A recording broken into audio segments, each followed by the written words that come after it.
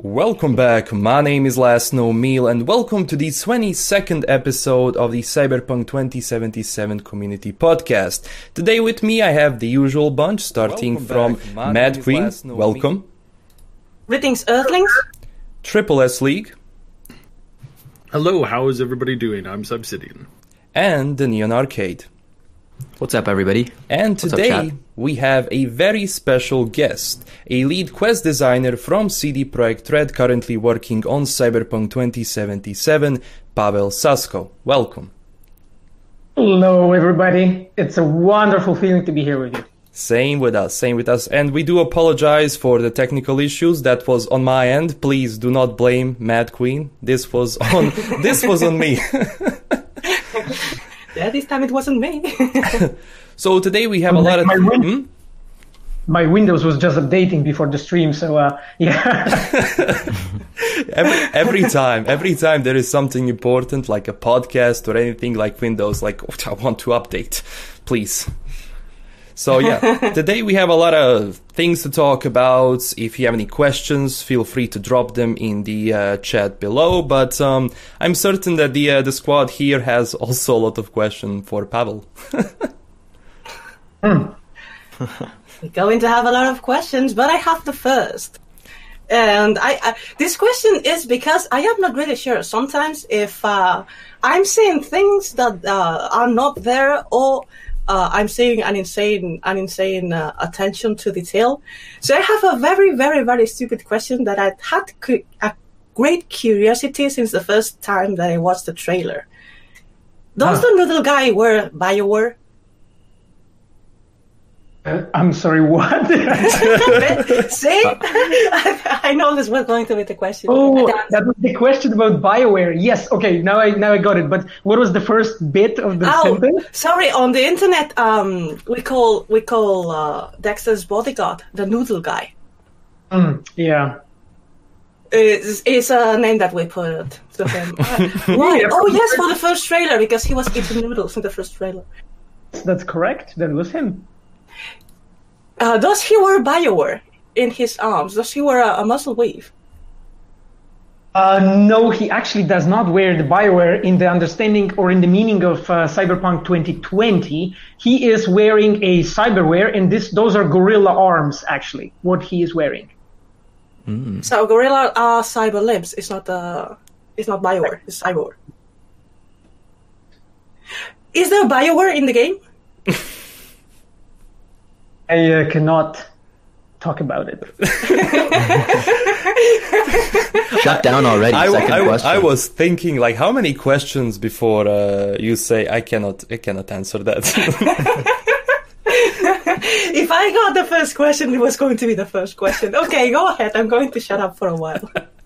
I do actually have a question for you, Paweł. It's more of a question about your work there.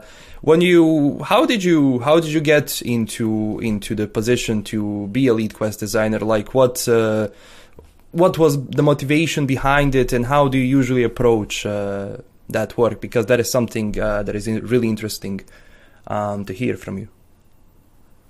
Yeah, I mean, okay, I will try to answer this question not in like 2 hours long or something. So the story is actually pretty standard, I would say, but it has twists and turns. So I was born in Polish mountains. I'm actually 34. So for people who like saw me, they were like shocked that I'm 34, I guess. But yeah, I'm in the industry 15 years. Right now, I started when I was 19, and when I was like 14 years old. Something like that. I actually didn't have a computer. One of the things that I was doing, I was taking care of the cows, and I was taking them for the pasturing in Polish mountains. And we had this epic magazine called Secret Service. So I was always taking Secret Service with me in like a bag and like reading it with one of my cows. At the beginning, it was 2 cows. Later, it was 1 cow. We were reading together. They were always like sneaking and circulating me around. One, which was Kalina, she always loved to lick me on the neck, which I tried to teach her not to. Maybe we're entering here into too much detail. Okay. But it was It was a key detail. It was a key. Anyway. We need to know about his cows. Come on. Okay. Yeah, exactly. There are quests in the game. Yeah. Anyway, so let's move on. So, but basically, I didn't even have a computer. And one of the things I was doing, I was reading about games, and I was imagining, how it is to play the games and so on. I actually didn't know how it is. I saw it. I saw like a really old Aladdin game from like 1980 something on computer from my friend. That was the only computer game I ever saw, and the last one was just my imagination. So I didn't know how the computer games work really at that time when I was 14. And and then there was this moment where I was like reading articles in Secret Service, and I found out when I was like I think 17. That there's this company called CD Projekt Red, and they are making the game based on the Witcher saga. And I was actually a fan. I was actually like reading the books. I knew a lot of them. And thing is that this is somehow like sparked my interest, to start looking into it. And then I figured, okay, there are like computer games that have stories, and then you can, like be almost like a writer for them. And this like started to spiral whole my interest in that. I started, reading all the things that I could about it. When I got my first computer when I was like 17, I think, or 18, learning everything about it. And when I was 19, I finished high school and then went to Warsaw to study journalism and psychology. I did 2 different masters. And in the same time, I was working. So I was crazy from the beginning, I would say, and I really wanted to do it. I really wanted to work on the games, smaller companies. At first, I was just a guy in the internet who was like with few other creators. We were like working on some small game. They were called indies. Like 10 years later, we started calling them indies, but at that time it was not like that, and at that point, I started like working on first like small mobile games and started learning, how to actually do that, what it's connected to it. At first, those games were actually not mobile. It was called, those games were called hidden object puzzle adventure games. Then there was a first RPG that was never released that they've been working on. And then there was Metropolis Software. That was a company that I joined like 12 years ago, I think. And then I went to Reality Pump, where we made Two Worlds 2 and Two Worlds 2 Pirates of the Flying Fortress. Those were 2 big open world RPGs that I've been working on. And in my last year of working there, I've been there like 3 years. I became a lead of the team. And at that time, CD Projekt was working on The Witcher 2. And after we released the second expansion, I reached out to them thinking like, okay, maybe I will manage to join them. I already tried multiple times, and they every time told me like, get the fuck out, you have like 0 skills, so, but I knew, okay, I just need to be persistent. I need to, learn. I had this goal. I really wanted to join them. It was like something that like sparked in my roadmap, my imagination, that I really wanted to be with them because I was a believer in their mission, and it was something very seductive, I would say, in the way they were maintaining themselves as a company, the way they were building the games, the way they were talking about the games. It was something very magical for me, and it was very different, from other companies, and that's why I really wanted to join. And eventually, there was this interview that I had with Adam Badowski. I remember I came to the interview. Interview was supposed to be like 30 minutes, and we sat down with Adam for like 3.5 hours, just discussing things. Like it was already over hours. Like we finished at like 10 in the evening or something, my interview, because we were just sitting together and discussing things. And I think he liked me. This is how the whole thing started. But yeah, there was like a lot of crazy stories, connected to my whole recruitment. But maybe I don't want to bore you guys with that. And then, when I joined with Witcher 2, we finished Witcher 2, we finished Enhanced Edition. I was a specialist at the time. Then I became a senior on The Witcher 3 because I was just putting all my heart into this work. I worked in plenty of main quests and side quests in The Witcher 3. The ones that I like the most, I would say, or put the most work in. This is a Bloody Baron storyline, so like Family Matters and few other quests that follow that. Then there was, for instance, Romance with Yennefer, which was The Last Wish. I did also Battle of Kermoren. And then, there was I think 12 quests altogether, like a big main quest that I've been working for The Witcher 3. And then for expansions, I became a lead of the team. And I've been leading the team since that time. I worked on the wedding quest for the first expansion for Hearts of Stone. And in the second expansion, I did La Cage aux Fous, which is the quest about the Spoon Collector in the second Witcher. And after that, I transitioned to Cyberpunk. And that has been going for some time. Nice. Wow. That is quite You a worked story. on the best quests. I was lucky enough to make some decent things, yes. Yeah, those are the quests we actually remember. Yeah, those were all great. Yeah. Mm-hmm. Is there something on par with maybe the Bloody Baron in terms of emotional impact in 2077? Do you have a personal favorite that you've maybe worked on already in the game? Well, it's not the quest that I've been working on. It's one of the very talented designers in my team that's working on it. And that's as much as I will say about it because I don't want to spoil anything. Sure. But yeah, I mean, one of the things that we learned, when we were working on the quest for The Witcher, and I think we are doing it better in Cyberpunk, but you guys will judge, which was that we learned very fast or early in The Witcher 3 that those quests that are considered the best, they are connected to emotions for the player. And those quests don't have to be dramas. It does not have to be about killing, raping, and all that. It could be also funny and cheerful, let's say the wedding was. It's extremely trivial what I will say right now, but it's when our viewers, our players, when they tie emotional value, when they add emotional value to anything, they remember it better, right? This is extremely obvious. But I don't think it's that obvious for game creators. I think that the movie industry figured it out ages ago, and we are just catching up because there's not that many games that we've been doing this. I think since The Witcher 3, and I'm not saying that Witcher 3 made other developers do it, but I think that we are maturing as an industry well enough to be also talking about more important topics, I would say. Because really, for me, games are art. Mm-hmm. They can be art. They definitely proven that they can be art. And same as movies or any other really industry. And that's why I think we learned very early that tying emotional value with any story that we tell is important, and players will like it, and then they will enjoy it more, and they will understand it more, and so on. And I feel that Cyberpunk is packed with it.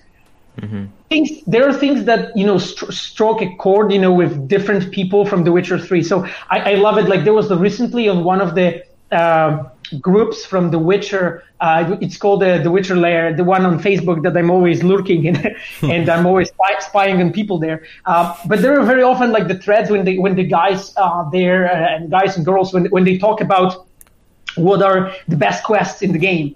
And pretty much all those threads, they go completely differently.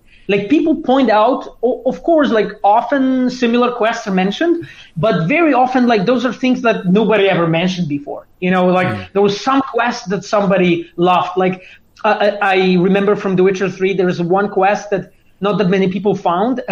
That was done by very talented senior in our team who's now working on Cyberpunk. And he did a quest where player finds out the cheese dungeon. Oh. So there was a mage who was doing transmutations of cheese, and you can get a sword at the end that is called a Mentalair.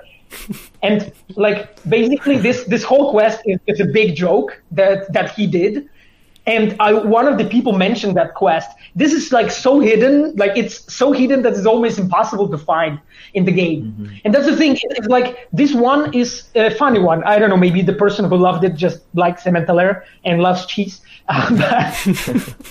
Who But doesn't? the thing is, like, in some way, in some way, that particular quest has spoken to that person, like, in a stronger way than others. And this is what I really like, so that we can talk, like, make a game that is, like, varied enough and tells a story that is, like, so rich and so vast and strikes, like, different emotions that a lot of different people can find something in them. And we tried to do that in The Witcher, and I think we're doing it way better in Cyberpunk.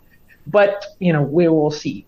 Well, this that you are explaining makes me think of a question about transmit emotions in the game, because in the world of Cyberpunk, that is one thing that is a very like it's the core of the universe, which is the sense of paranoia.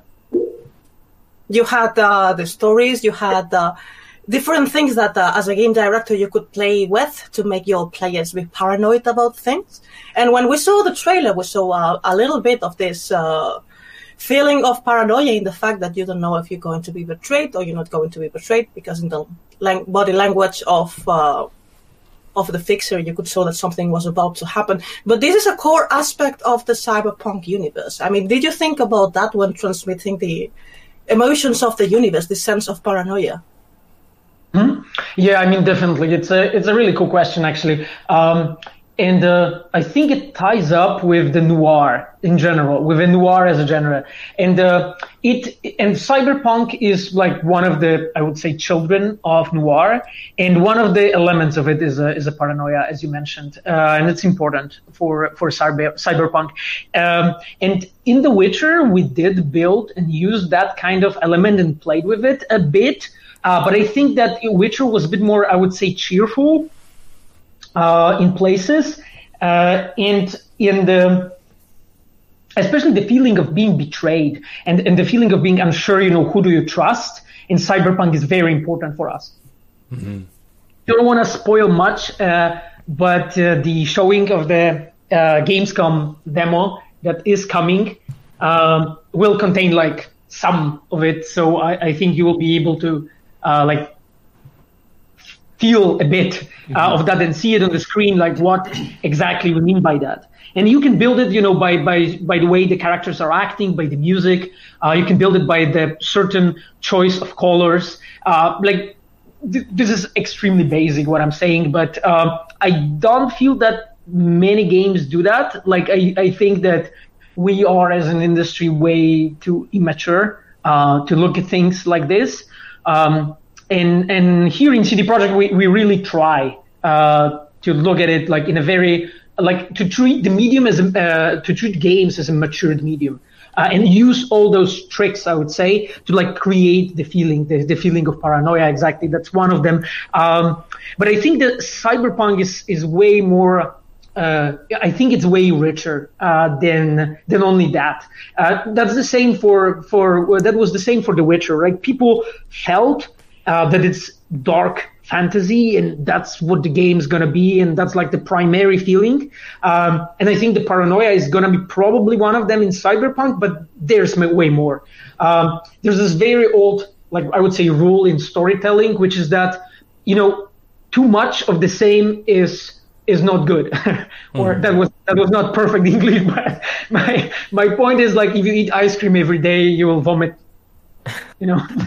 To put it in other words. So if you want to keep the player paranoid, you need to deceive him. You have to make it that from time to time there is a person that you can trust, there's a person that you can love, there's the person that is actually faithful. And because of that creates like such a natural, I would say, mix that gets into your head, and you start doubting yourself, and you start thinking, like, what the fuck's going on? Like, should I trust or should I not trust? And yeah, I think that's the beauty of it. So let me ask one here.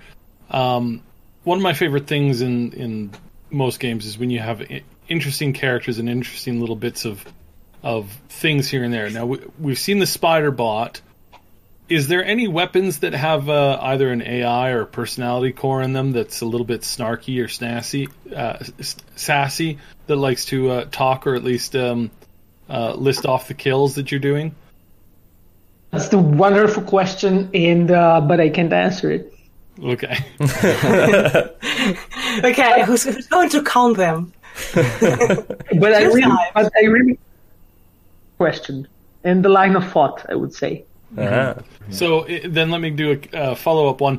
Are there any missions that we could possibly complete if we focused on, instead of bringing more ammo to the fight, just a big old keg of alcohol or money or Oh, absolutely. Okay, good. So we've got really absolutely. interesting ways that we can finish some of these quests then.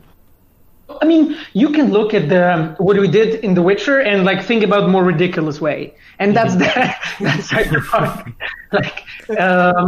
It's just like if this is what we've been doing in the past, so here we just push it a bit further. Like, of course, it's not in a way, because that would have been unmanageable on the production side, to cover all those possible options and so on. But we really do our best to cover all the things. And also like one of the beautiful things in The Witcher was that some solutions, some things that you could do were very, there was an obvious way to do things. There was less obvious ways to do things. And there were some ways that were super hidden that players found years after. And yeah, you can apply it to Cyberpunk. That's pretty much the way. Example, I think you mentioned that you picked bagel and if I fixed the quest with it. I'm not sure if I heard it correctly, but yeah, I mean, that's the interesting way. Well, in fact, we also had a discussion some time ago about using the relationships with other characters to be able to complete quests. Well, that's the blowjob joke, but being softer relationships of characters. So it's because usually when you can romance characters, this is something that is apart from the quest. It's not something that it's going to make you advance in the story. It's something that is apart. I mean, it's integrated into the story in Cyberpunk, or it's just something that you can do apart from quests. Yeah, so I think thinking about the relationships with the characters, you can think about Witcher 3, and I know that I'm saying it all the time, but it is sort of true. So in The Witcher, we learned that one of the best structures for open world that we can do is make a very strong, I would say, spine for the story that is leading the players, and in that spine introduce different traits, different tropes from the I would say that given type of the game, so let's say from Cyberpunk or from dark fantasy, introduce those elements slowly in the main story, and then also introduce the characters. And then when you have this very strong root, very strong spine, then you build leaves, around it. And I would say that this is the way how the Cyberpunk story is. So as you develop your main storyline and you move further, there will be hints, and the game will show you things that you can do and you can move forward, but you won't, I think, ever know if we are tying up back to the main story with it, or are you already on a side branch and just developing your relationship with the character. The game at some points, depending of course what kind of character you are building and what kind of progression you are going with, the game will telegraph it in some ways. Because there are some important decisions, I would say, basically, the simple example is, do I want to be in a quote-unquote relationship with that given person? So, of course, we will telegraph that in some way, but we are trying to keep it as close to life as possible. And, as we know, things like that can be pretty vague, right? Between people. So we just want to strike that, I would say, balance, or to just keep it real, and going to meet, and the relationships that you're going to develop, they are going to be useful, and sometimes very useful, and sometimes useful in a very surprising ways, I would say, for the main storyline. Okay. And useful for the enemy or for the player? Useful for what? I'm wondering, for the enemy or for the player? Oh, I mean, different ways. Very. We do have a question from Marian Boltevsky. It's actually a really good one. How are non-killable essential NPCs handled? Will there be a logical context for invulnerability? I cannot pronounce this. Invulnerability. Yeah, that. Exactly. Yeah, that's a troubled word. That's a wonderful question. So I will answer it the same annoying way as always do. So in The Witcher 3, we are handling in a fairly similar way. So there's always I would say, a strong story context to it. So that character is tied up with your plotline and is needed. And I would say on a declarative level, you and this character is useful for you, or you are helping him or her, or you have common goal. And because of that, as you declare that, you become like sort of, they become immune to you, sort of. This is the way how we do it. So we basically follow up the player, checking basically what is your, I would say, relation with that character. How are you positioning yourself against them? And depending on that, you can kill them or not and develop that further. And of course, that means that the most important characters are unkillable, the same as in The Witcher.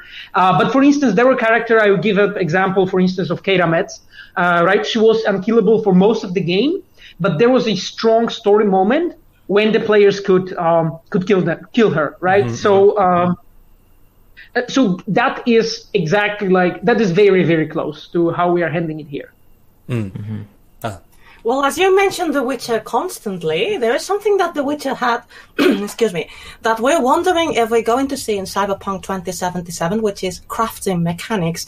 You only talked about so far about the crafting mechanics regarding weapons, but obviously we're going to be able to be a techie, which sounds like a person that would have other abilities apart from repairing weapons. What can you say about crafting mechanics that are not applied to guns? Okay, so it's a really cool question. Actually, techie class for us, I would say, or techie build rather than class, because we don't really have classes. Techie build is a build that is utilizing the Flathead, and Flathead is the spider bot that we have shown in the first demo.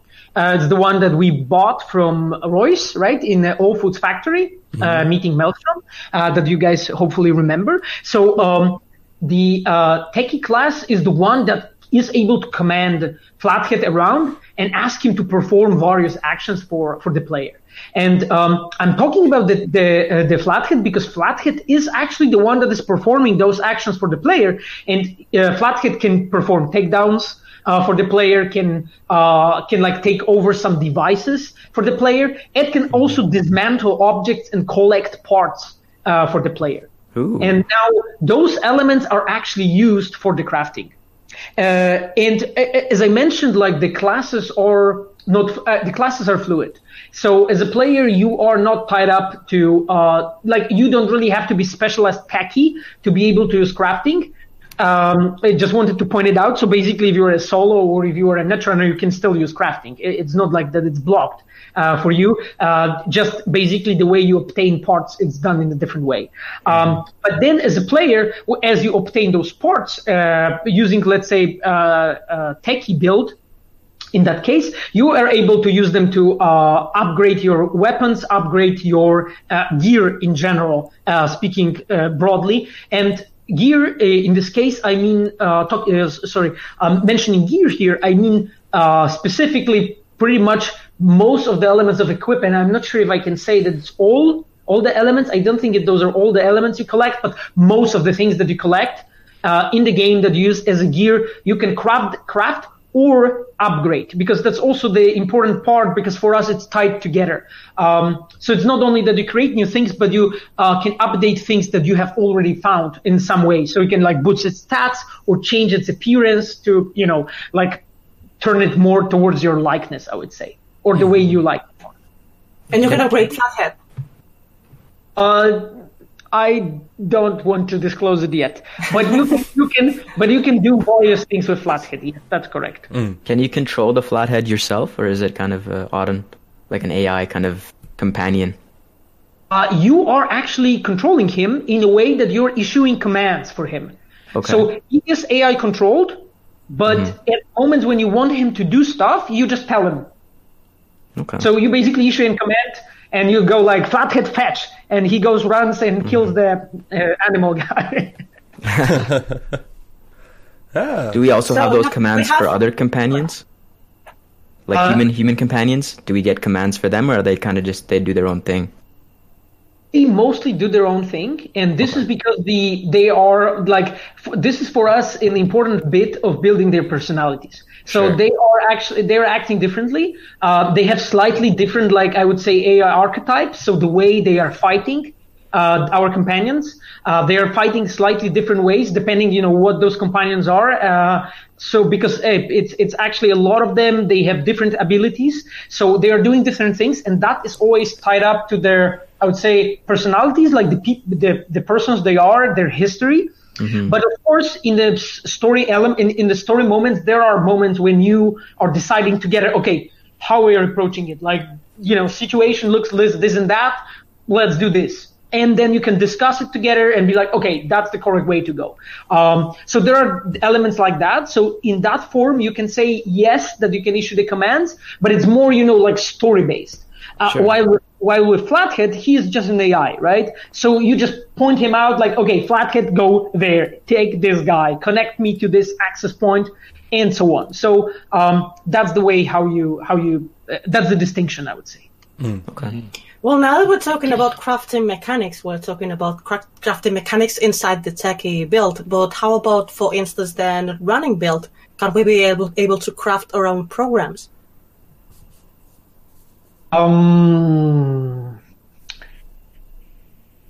We go for the third. Yeah, you're the master in hitting those troublesome questions, Matt Green. I mean, would like not to disclose it yet. Okay. So as a netrunner, you have access to various types of programs that you can use. There are I know that journalists and YouTubers, influencers were talking about various programs for this year's demo, and I think you guys will be able to, you guys being gamers, players in general, will be able to see it in action, various programs that you can use. But that's as much as I would like to say now. Okay. So then let's change the this. Just quickly touch on two more. I got two quick questions to from the community about quests. One from a Goriza fan. I don't know what that is. Some kind of a fan of Gorillas. I think you just spelled it wrong. Well, maybe. All right. So when pursuing quests, will we have a, there's one type of game where it's like, oh, all your options are right there, and you just kind of fast press whatever. Sometimes they're even in the same order all the time, and so your snarky one's always bottom left or something like that. And when passing a skill check, do you have to is it just reliant on that, or is it more actual conversation trees where it's you kind of have to guide the conversation and notice on things and pick up on things and kind of follow a more branching pathway for conversation, like they did in Deus Ex Human Revolution is a good example. But if you go back to a lot of the older RPGs, there's a ton of really old RPGs where you had to bring up a particular subject or catch a particular thing in order to really get a hidden, not a hidden, but not the obvious answer to something very quickly. It's is the conversation more the auto path quick fire things where people can do it with barely paying attention, hit and skip every 2 seconds, or is it going to be something more akin to something with meaningful complexity? I think the best answer here would be that it varies depending on the context a lot.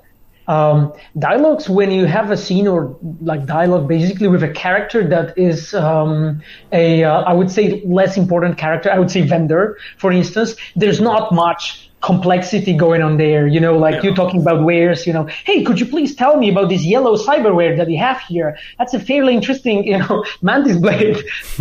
So it's not really like this, because in some places it does not really make that much sense, or like does not offer really that much, I would say, excitement.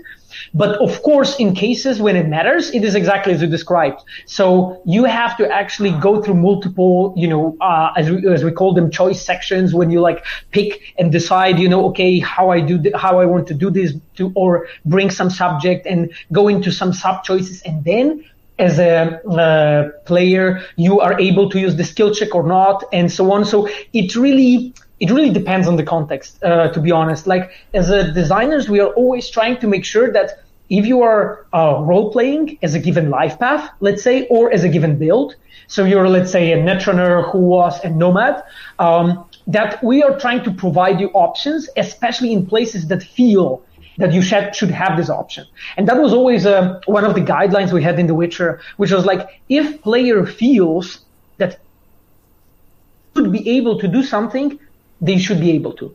So basically, like, if it feels, okay, yeah, I'm talking to the fellow nomad, and I'm a nomad, and we're talking about something that nomads should know about, that I can expect that as a nomad, I will have some special ways, to talk to this person and maybe figure things out in a different way.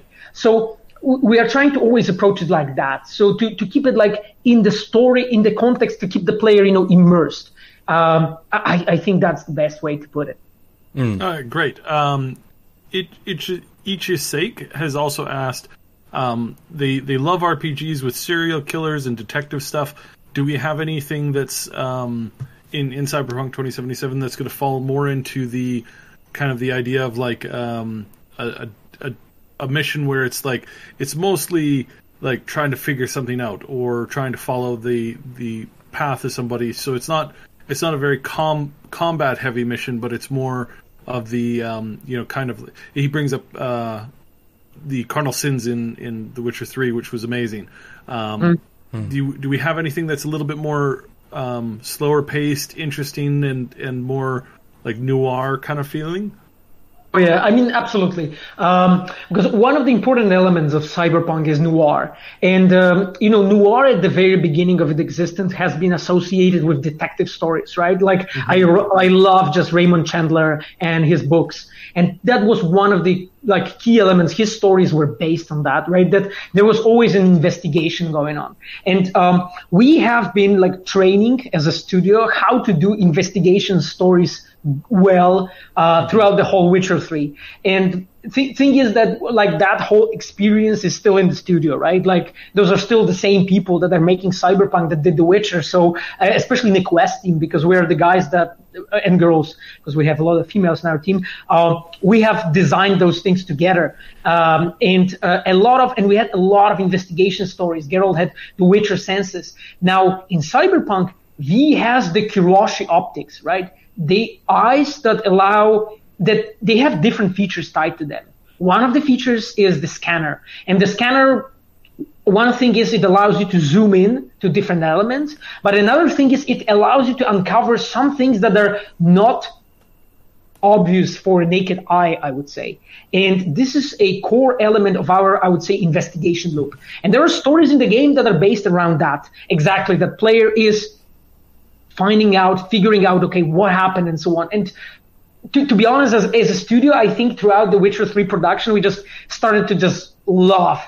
Like, we started to really love the investigation stories in general. And like, because it's just the feeling of mystery and figuring things out and so on. It's really cool. And in the demo that you're going to see soon, there are also elements that we touch upon, and we showed, that there are things that you can figure things out. There are hints left on the way, so you can find out about things earlier and then have an advantage about it. And there are also like quests that are purely based on investigations. And of course, I don't want to disclose more because I don't want to spoil anything for people. But aren't you afraid that the players may not get what do they have to do and get frustrated? Yeah, that's a really cool question. I mean, this is that was a one thing that I think Neon just touched upon just a moment ago when he asked me the question of the like one choice in the dialogues that allows you to go through really fast and like clear. And this is a balance that we're always like struggling with, I would say, as a designers. This is a challenge for us to keep the story interesting enough, not to make it obvious, but in the same time make it clear and understandable for players that have different backgrounds.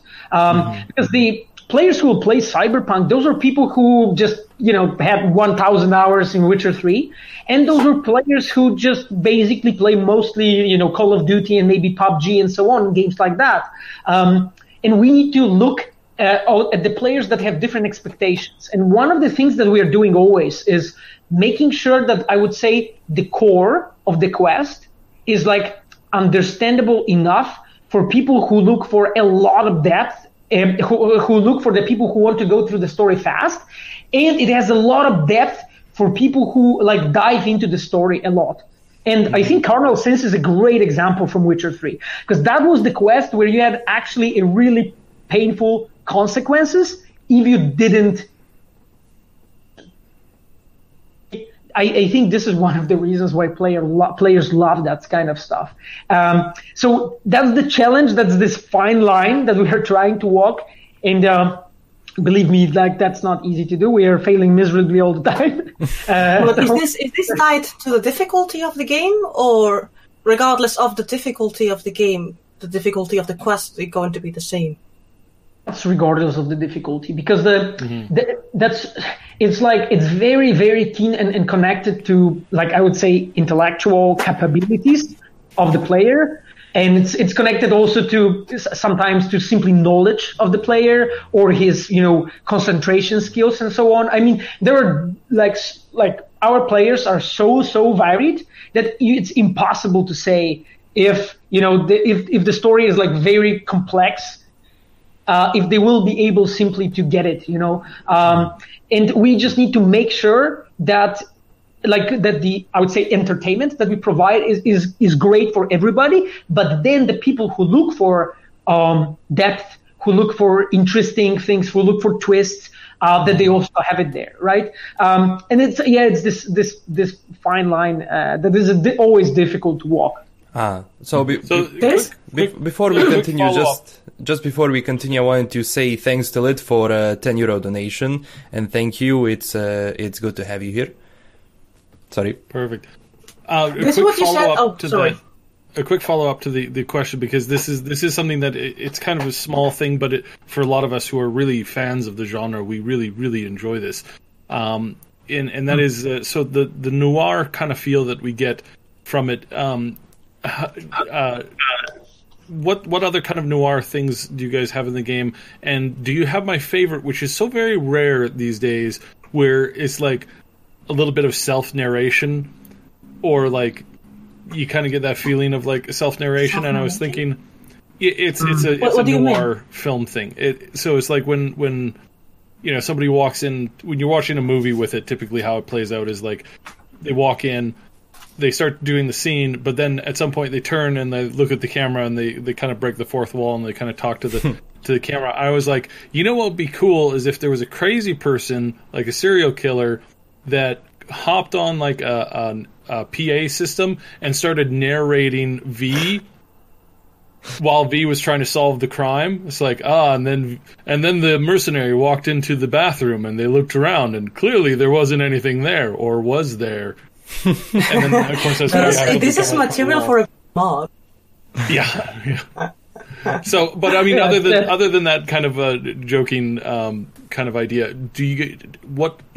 what were some of the concepts and some of the favorite stuff that you guys used to help kind of build the noir feel? Because again, this is something that's pretty rare it's not very common in entertainment, even though it's a really good and focal kind of point of really good narratives that have helped build the entertainment that we have today. Because these were really, really popular back in the 30s and 40s, and we get very, very few of them today. Well, yeah, I believe that mostly because entertainment went to a point where everything needs to be super clear and super easy and so easy to digest. Think of it that the viewer doesn't have to think. Mm-hmm. It's a really cool and really complex topic, I think, because one thing is like if I will start giving examples, I would have to give away basically what we are precisely using, and this is a spoiler. I cannot do it.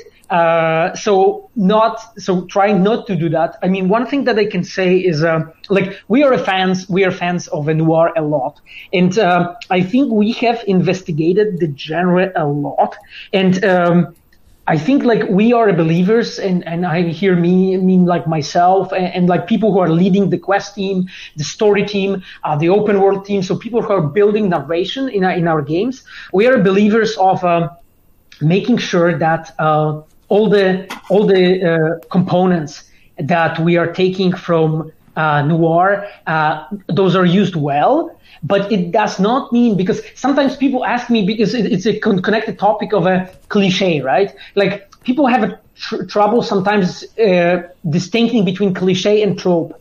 And we are really fans of using a trope well. And let's say and the tropes are like typical elements of noir. And I would say the typical element of noir, and that won't be surprising, I think if I would say is there are things, for instance, oh God, I just lost word literally right now. Sorry. It's a part when a mysterious figure appears.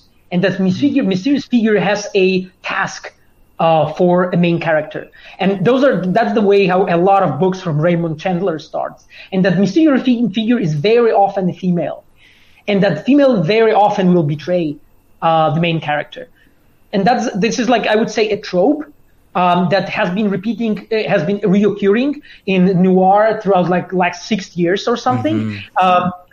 And this is a way how, like, we are believers of using a trope, but using it well. So it does not mean that we won't ever use it. It will mean that we'll look for a twist, that we'll look for something to like put the player on the field that player feels that he or she knows.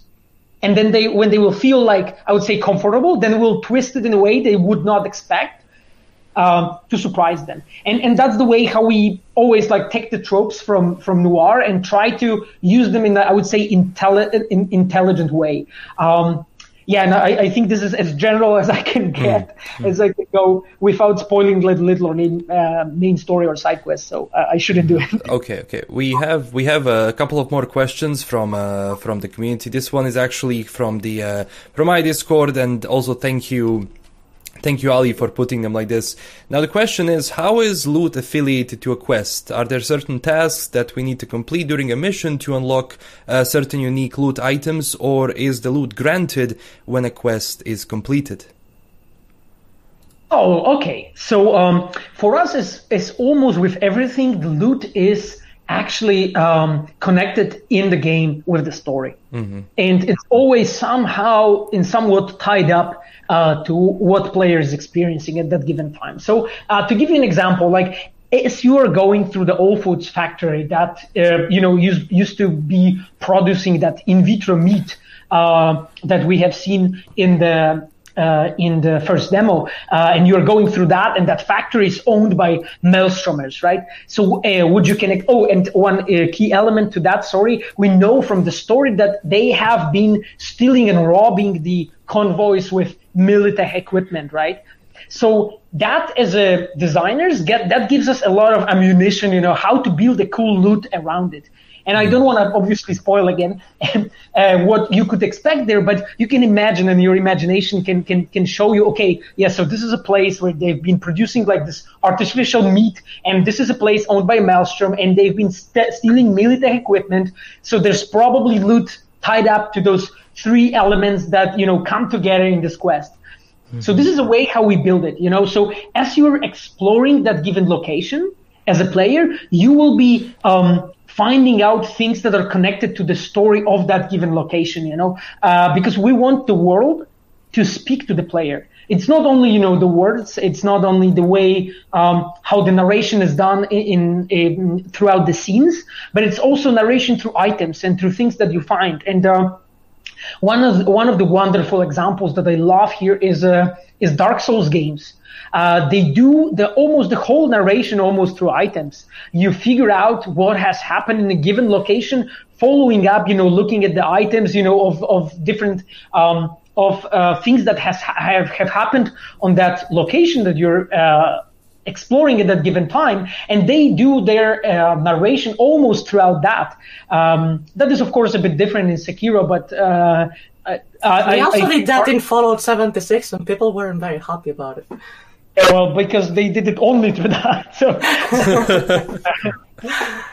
I think it's a matter of how you utilize that tool, that narrative tool that you have there, and it's good that that Matkin touched that, because another thing is, of course, the elements that we did in The Witcher, which is like the moments when simply the certain loot is given to the player, right? So you are doing something very specific to get a very specific thing. Like, for instance, that is true for the Flathead. You have a whole quest almost to go through the All Foods, to do your deal with Maelstromers, to find out, and to obtain that special thing. And that happens in the game at least 2 times. Mm-hmm. When that special loot when that special equipment is connected to the story that they're experiencing at that given time. So I would say it's a mix, right? It's a mix of everything, of all those methods that I mentioned. Mm-hmm. And now that you guys have that fluid class system, how much more of a time investment does it take to kind of build those quests around them, to kind of be able to manifest all those different choices? How much more of a time investment is needed to make those quests, meaningful for each of those different fluid class options? Dear Lord, I'm losing my mind. Like, seriously, you have no idea how complex it is. Like, seriously, Geralt was a dude with a sword. That was so much simpler. That was so much simpler. No, because seriously, like right now, all those playstyle sequences, or this is how we call them, they're like just, I'm wetting my bed because of it. Like, like seriously, because the thing is that you can do stuff in so many different ways. Mm-hmm. And of course, like, we don't want to limit the players, so we don't want to make the player feel that they're limited, like, in artificial ways. So we are trying to stay, like, I would say, faithful to one of the key elements of Cyberpunk for us, which is the freedom. Mm-hmm. And the freedom is in the story, and the freedom is also in the gameplay. And that freedom has to be there. And you as a player, when you are just going, from point to point and, like trying to get to the specific, like I would say, location to find somebody or find information or obtain something or like perform some specific task, as it is, let's say, in this new gameplay demo. The thing is that for us, it's important to make sure that players can do that, but it's insane. Like, I think that we were fucking crazy, like, when we come up with this, and we made it even more complicated in time. Like, that's incredible. Game delayed. I hope it won't be delayed. No, I'm pretty confident it won't be. But Well, yes, Paweł. I remember an interview you did some years ago where you said very confident that yes, The Witcher will be released in 2014. What that mean? That was his twin brother. I can be confident, but I can still be wrong, right? So we will think that you may be wrong. That doesn't depend on you anyway. Yeah, but I mean, I think we have figured it out. We have figured it out because that was one of the hardest and most complex, and I think the longest R&D periods that we had, when we've been figuring out, okay, what is the good feeling of being a netrunner, good feeling of solo, good feeling of fast solo, good feeling of techie and utilizing Flathead, to go through this quest and still feel really cool as that, let's say, a netrunner who has some of the Flathead abilities and is a nomad, let's say. And how is it, good enough and feels enough?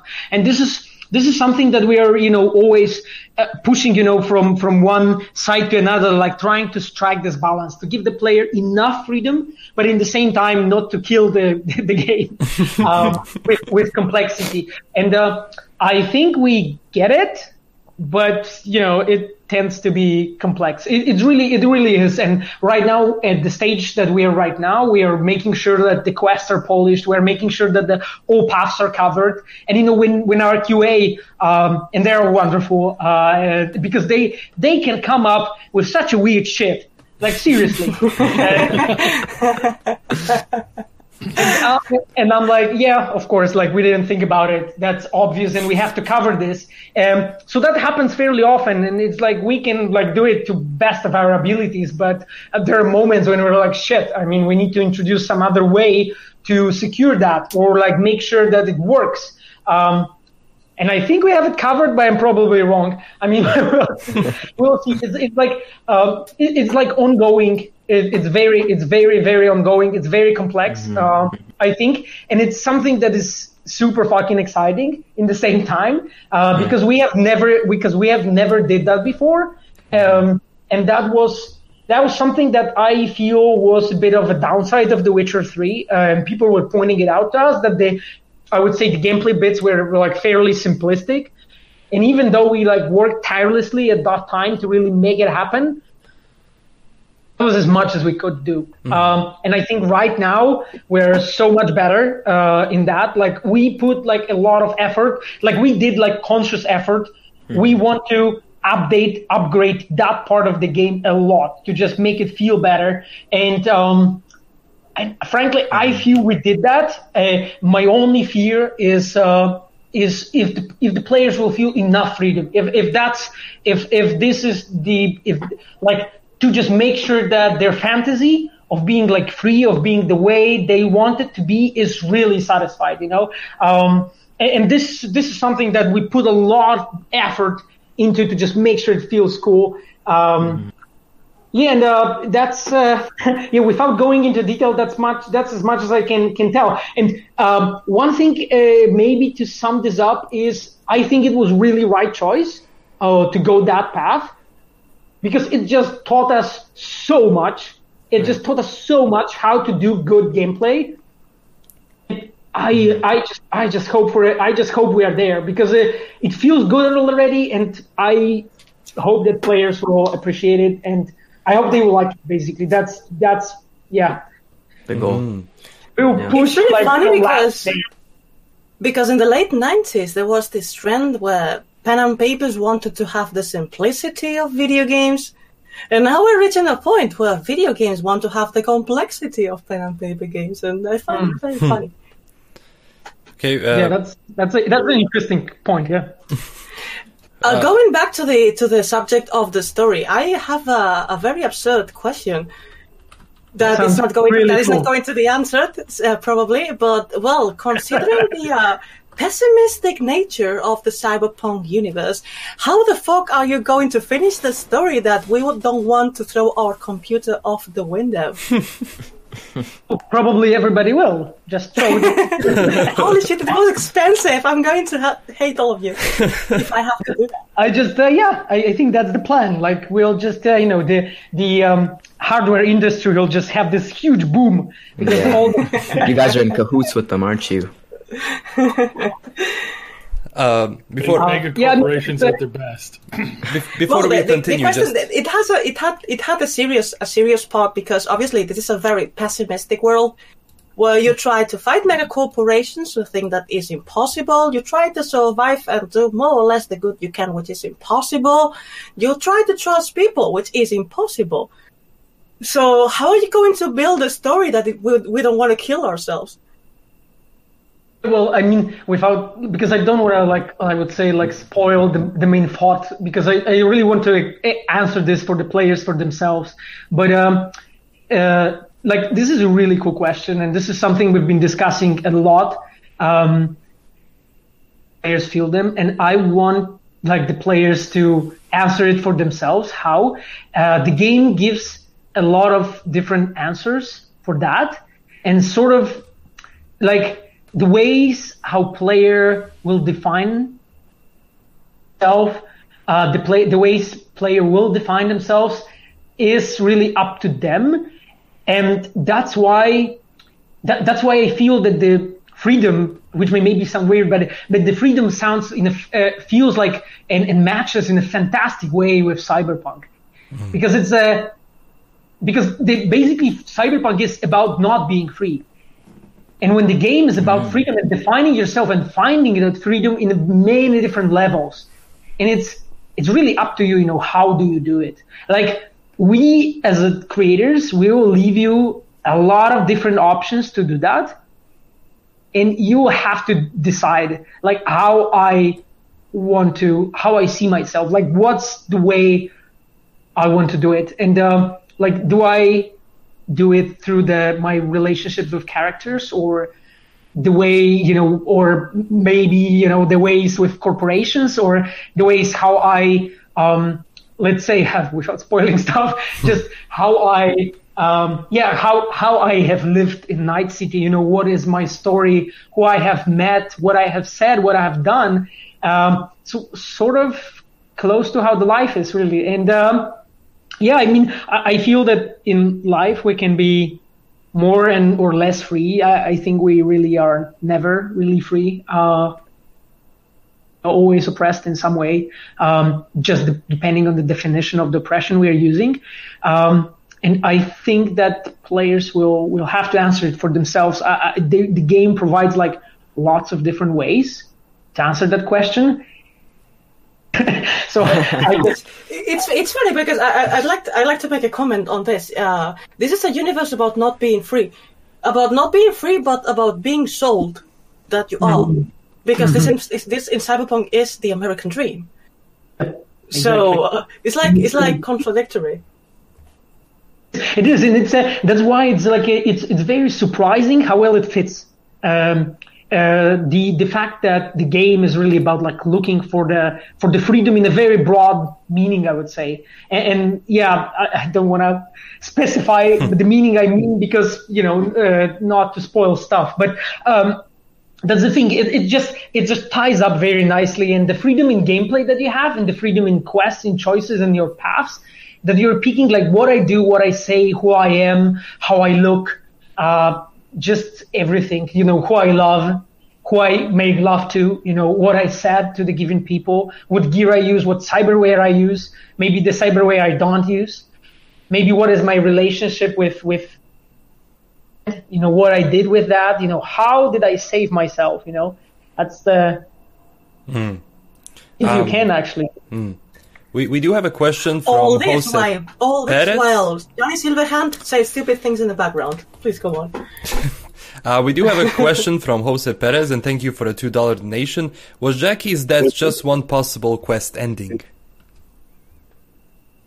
Oh, guys, you know that I can't spoil it. You just know asking these questions that I can spoil it.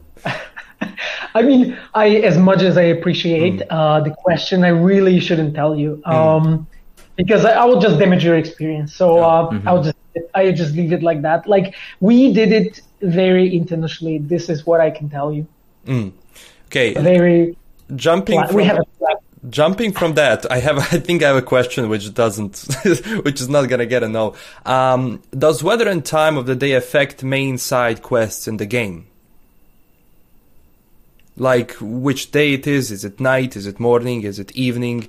Does that actually affect like some of the quests we do? And it is like if we tackle a quest, for example, during one part of the day or during the night, is it going to be different? Like for example, during the night, let's say one object or one building has less guards or something like that.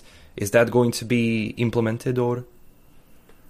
So it actually has meaning in a few different layers. And as always, I go into my 20-minute explanation now. But basically, please do. Yeah. So it works in a few different layers. So I think the first one, which is the most obvious one, is a day-night cycle, and that is applied to multiple things. The encounters that player is going to experience in the game, they actually differ from the time of the day when player is going to go. Now, it is always, as for us, tied up to the story. So there are places that do not make sense if they differ depending on the different type of day, because they basically need to have guards, let's say, at the given time always. Mm-hmm. But for instance, there are scenarios that it makes sense because of the story. And those are the moments when that actually differs. And this is the second layer, so the story layer. There are moments when player is supposed to perform a specific thing, and your companions, let's say, they will be like, okay, V, but, like, maybe we should rethink it. Like, I know for a fact that we could do it in a different way, maybe in a different time, what's your take? Like, are we going for this or for that? And, as a player, you can, of course, do whatever you want. And we do our best to like provide that options, because players sometimes are like, yeah, of course, I want to have more challenge. I of course want to have more opponents, but because that mostly means more loot. So why not? Why not try it? But it may have some consequences. So that's the thing. It is like the story layer like introduces that elements that, okay, like maybe we should wait for a different opportunity to tackle that given problem. So that is the time of day layer. Now then there is the weather. So the weather in the game is like appears in a full spectrum, I would say. And this is something that we had done fairly well, I feel, in Witcher 3. And now here in Cyberpunk, it also has this, I would say, cyberpunk layer to it. Like that rainy night feels like a cyberpunk rainy night. And that's important for us. And that, I would say that like shiny, sunny California day looks like a day in California. And that's, those are the elements. They are basically showing all the locations, everything that player is experiencing in a different, I would say, light and different meaning. And I was mentioning that and explaining that multiple times during like Witcher 3, that we use the weather as a storytelling tool. Mm. So when we want to introduce the player in a correct mood during the quest, we will use the weather as one of the elements. So we will use the music, we'll use the weather, we will use time of the day to just make sure that when you're doing that, you feel everything, connected to that. Like, for instance, people were asking me why always when Baron is carrying Botchling to the doorstep in his manor way, why there is always raining and there is always almost a thunderstorm. Well, the reason is because I did it like that. Like, I made sure that every time when you always go there, no matter what weather was before, I will always slowly transition to the fact that weather gets worse and worse and worse. And eventually at the moments that I want, there will be thunderstorms. There's going to rain because I wanted the player to feel it. And I just, I think in one of the interviews, like somebody asked me, like, this is one of the ways how we go for emotions, right? I just want to get the player and make sure that everybody will be crying. Like, everybody will be He is. Does that include acid rain? You're going to be crying because you're melting? Is weather more likely in specific districts, like, say, Pacifica? Does it rain more there, or is it just consistent across the entire map?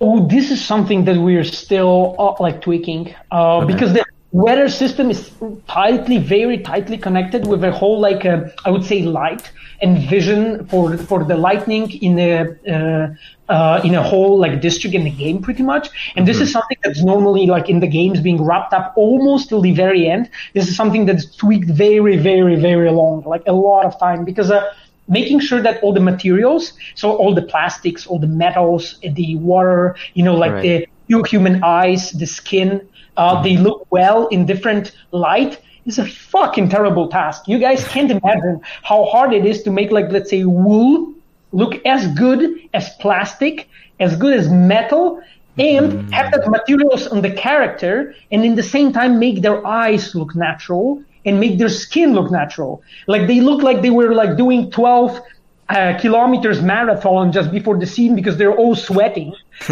when their materials look well. You know what I mean? Like those, that kind of, or they're made of plastic, or it looks like their equipment is made out of like some cheap crap, why it's not. So making sure that all the materials look well is very tightly connected with the correct light.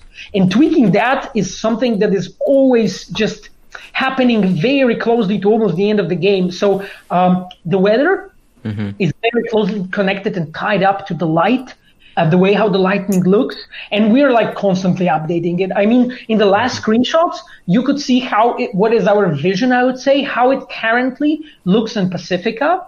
And, you know, we can't promise it will be looking like that, right? Because it's work in progress, as always with us.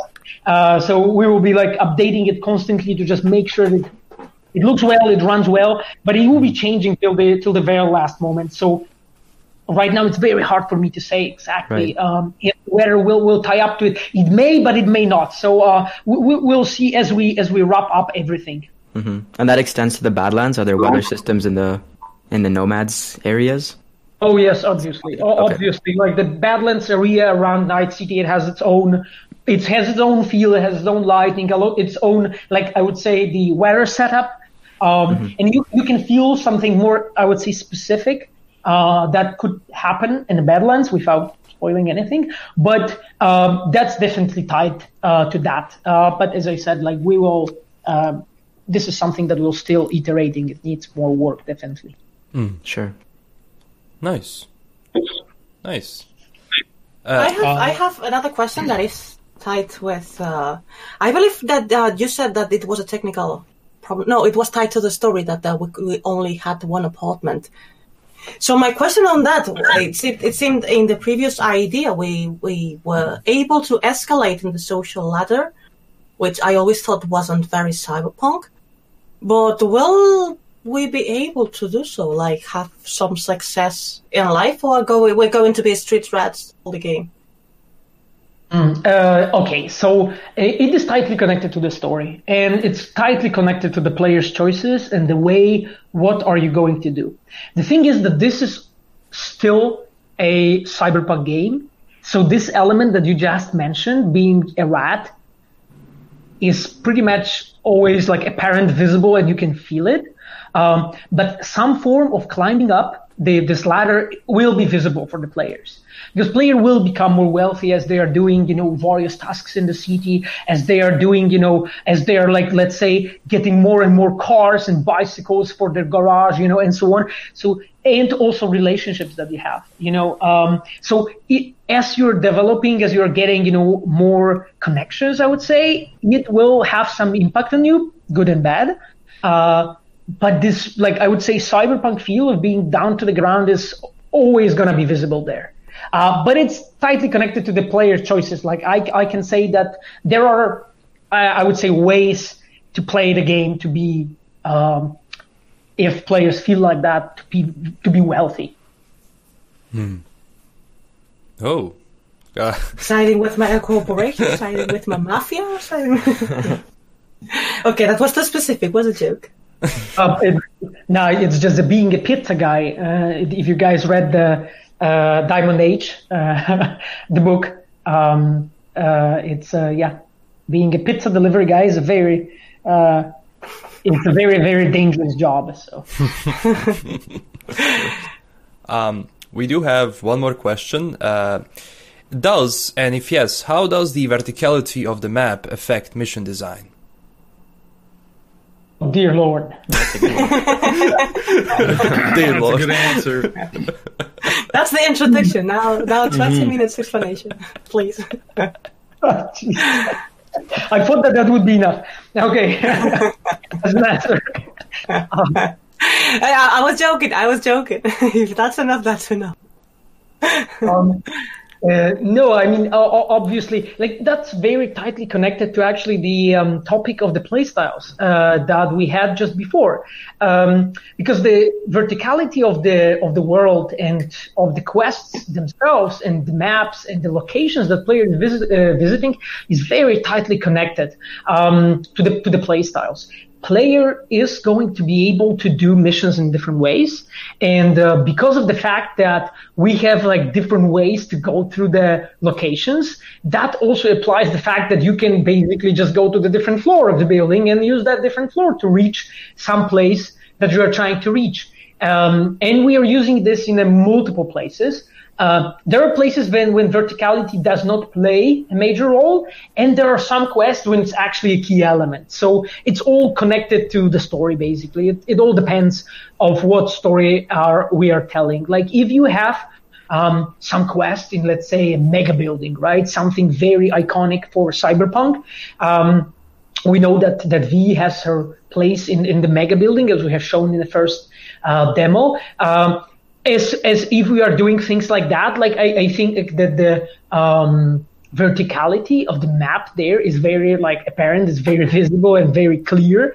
But there are scenarios when you're going, to, let's say, some I would say, without spoiling anything, locations that are just flat because of the reasons, and verticality does not play that much overall. So it's all connected to the story, to the atmosphere, to that given element that we're talking about.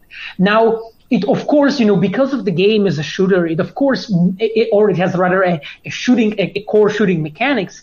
It of course makes quest design way more complex because you can just go like up and down various buildings, and approach things from different sides. And we are using this in our advantage, and it's actually really cool to see, how our QA is figuring out ways, how to go through that given place, in different ways, and they keep sending bugs that, you can go through another way that we didn't thought about. So it's a really cool feel because you can see that, it's actually working because it's coming together, and you can see, there's more ways to go through it, and it actually works. It works better than we would like it to. So, can we climb buildings using the mantis blades? Sorry, once again, can you climb the buildings? Climb buildings using the mantis blades.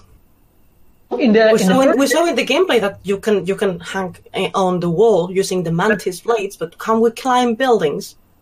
You can hover. Sorry, you can like climb buildings.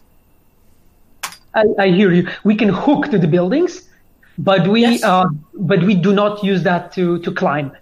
No. I was about to go. No, forget it. Gravity always kills me in games. The skyscraper climbing mechanic is in a different castle there, Mad Queen. Sorry? Mario. Excuse me, I didn't hear what you said. Can you please repeat? I said the skyscraper building mechanic is in a different castle. Let me kill myself the ways I want. Quick question from Andre Velasquez. He's asking, how many playthroughs would you recommend to get the full experience of the game? So until you die, it's not an appropriate. 150. If I will say it, probably you guys will say that this is the amount of endings, right? If I will say because of that, I can say. But how many? Few. Like at least number between like 1 and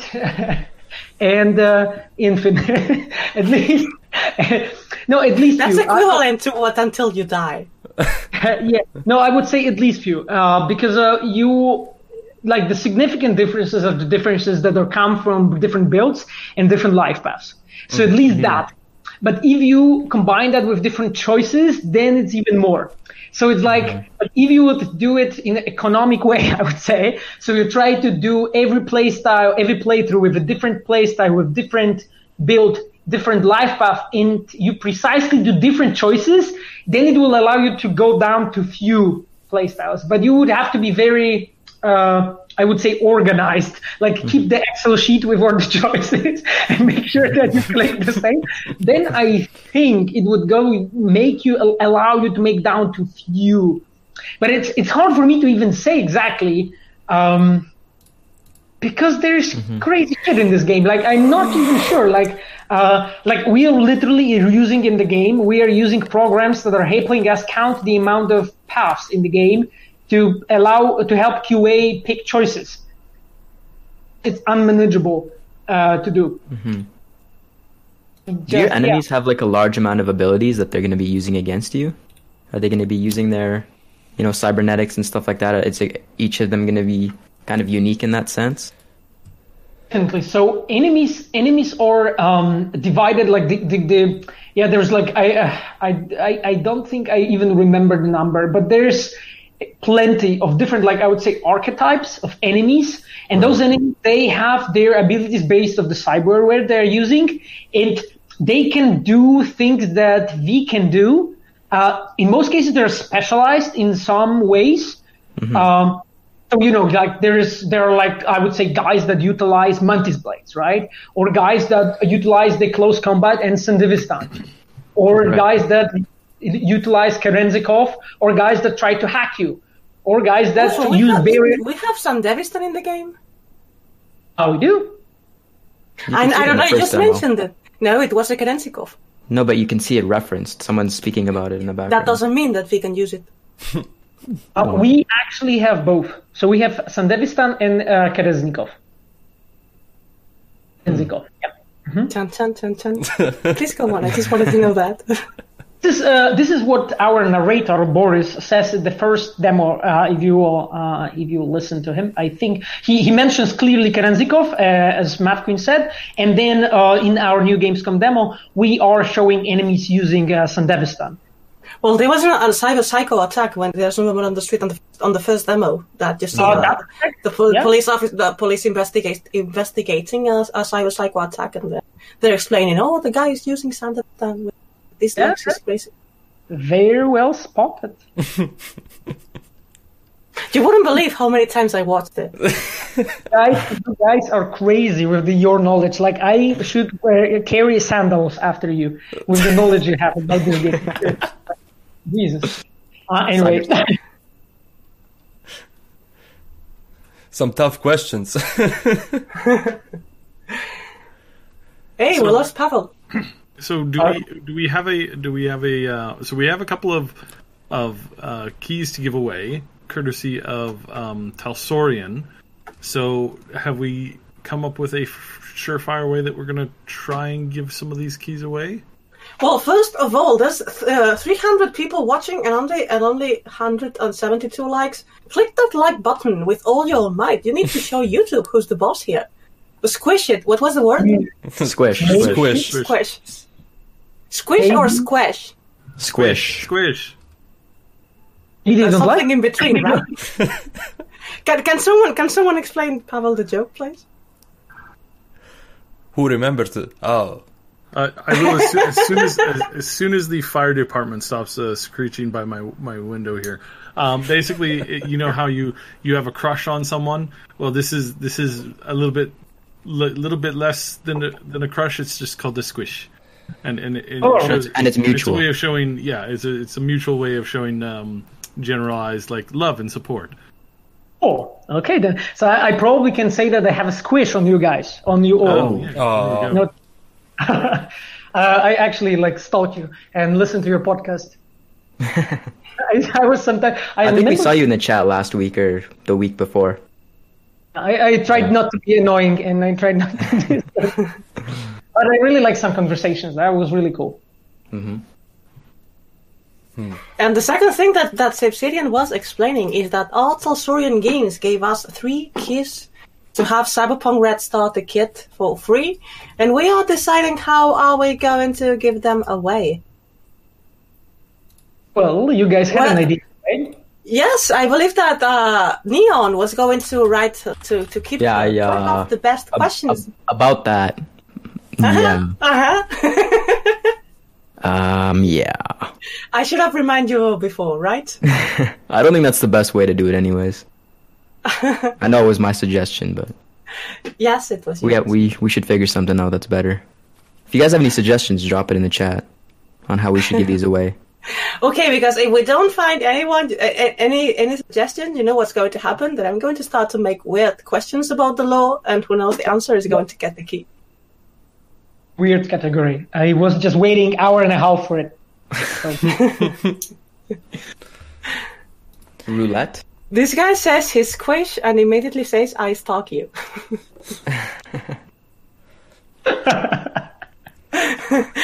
I hope Paweł makes a quest for his community called Dear Lord. Oh, this reminds me of a question. Are we going? A very stupid one. Are we going to be able to name our guns? Because I want to have a gun that is called the Breath Taker. Oh, I mean, so right now I don't know anything about it being in our plans. So let's leave it at that. Mm. Then I'm going to try this one. You're probably going to give the same answer that we got last time we asked, but we want to reinforce this because there's a lot of misinformation out there, and we don't want to. We want to try and get as much of a solid track on this stuff as possible. Modding is something that you guys are open to and potentially looking forward to. Yes. Oh yes, absolutely. Where I mean, we would really want to do it. The thing is that this is something later on our roadmap, and that's as much as I can tell you. I think this game is a great, like I would say, sandbox for the players to play with. Also really, really powerful and cool, and but they are complex. Like there is some deal of work we would have to do to make it work, and that is not. It's not simple. Basically, this is what I'm saying. It's not simple, and of course games come first. So we have to focus on the game first, and then see where we are. We would like to do that, and that's still in the plan. Yeah, I'm just holding my thumbs. We can't promise anything if it won't happen, because we simply don't know at this point. Mm-hmm. Mm-hmm. All right. Well, that does alleviate a lot of questions that we get constantly. Is like, one way or the other. So, okay. Besides, with that question, I wanted to just do one thing. I wanted to just make a shout out to our modding community, because I fucking love what the guys were doing with Geralt. I mean, seriously, with Witcher 3, with the naked mod is the best, of course, but the others mods for the Witcher 3, the one, the others that people built, literally the tools that they made for themselves, that just shows how talented and how amazing they are. I just fucking love our modders. In the studio, in my team, I hired few modders. Actually, half of my team is past modders, and some of them were actually pretty well-known modders. The guy who did, let's say, where he recreated Witcher 3 prologue in the Witcher 1 prologue in Witcher 3. Yeah, he's working. He's sitting close to me, and we got the guy because he's just. And there are others that we have, people who build insane mods for this game. Because they show, that it matters for them, that they were dedicated enough to put the time in.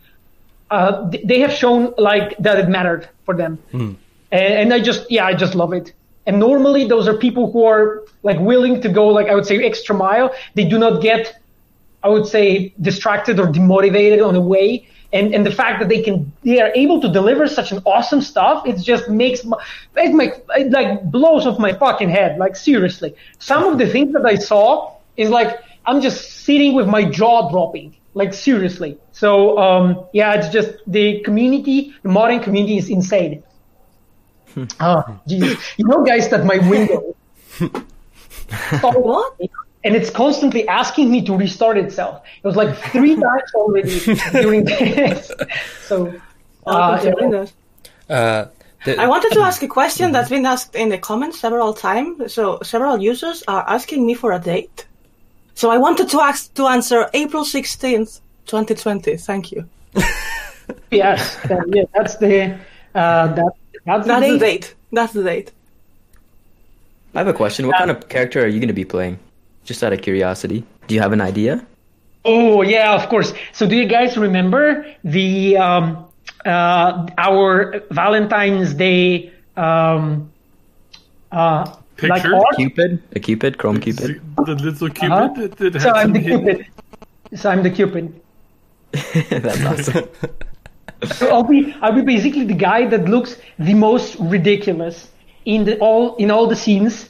And when Dax and Jackie, when they talk to me, all smirking, and I will be there completely pink with mohawk and half naked, just waving my schlong around.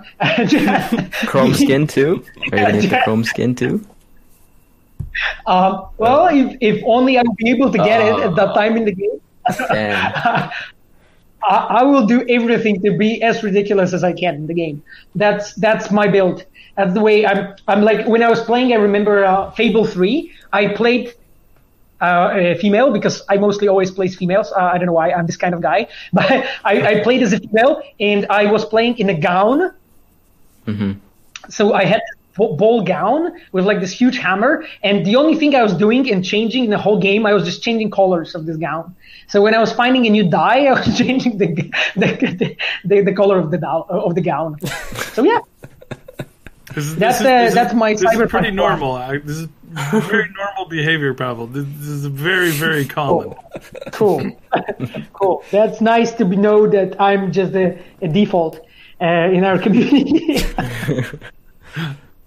There is one final question. More questions. There is actually one final from I have another my, one. Do we my have side. more questions from the community? Because if I go, the answer is going to Yeah, be, this- I cannot talk about that. I do. Guys, my jaw literally hurts from smiling and talking. That's a good thing. Yeah, there is actually one last question from at least my side of the community, and I don't know how he noticed this, but this is the question. During the gameplay footages, it looks like several cars and bikes had a top speed of 88 miles per hour, kilometers per hour. Can we go faster than that, or is the speed locked for frame reasons? Oh, that's a cool question. I mean, so different cars and different bicycles that you have in the game, they have different stats. And those stats are sort of similar to what you normally would expect from the car. So they, of course, the speed is the obvious one, but they differ in terms of, how well they are attached to the street, how fast they can turn, what type of tires they have, and so on. So that's all parameterized. So different cars actually feel differently when you're driving. Like, for instance, bicycle, motorcycle definitely feels different. So that's one thing. And the speed is tied up actually to the type of the car, not to the frame rate, or not to the frame rate. So basically, like, as you are getting better and better vehicles, you will be able to go faster. Of course, there are limitations of the tech, right? Because there's just, there is a limitation of a hard drive turning and being able to load data. So we need to make sure that it's capable to stream in, because driving through the city that is empty because it didn't load yet is not fun. so that is absolutely something that we have to prevent from happening. So if you are driving like as fast as possible with the best car, that's gonna be some limitations, especially in the weaker machines for sure.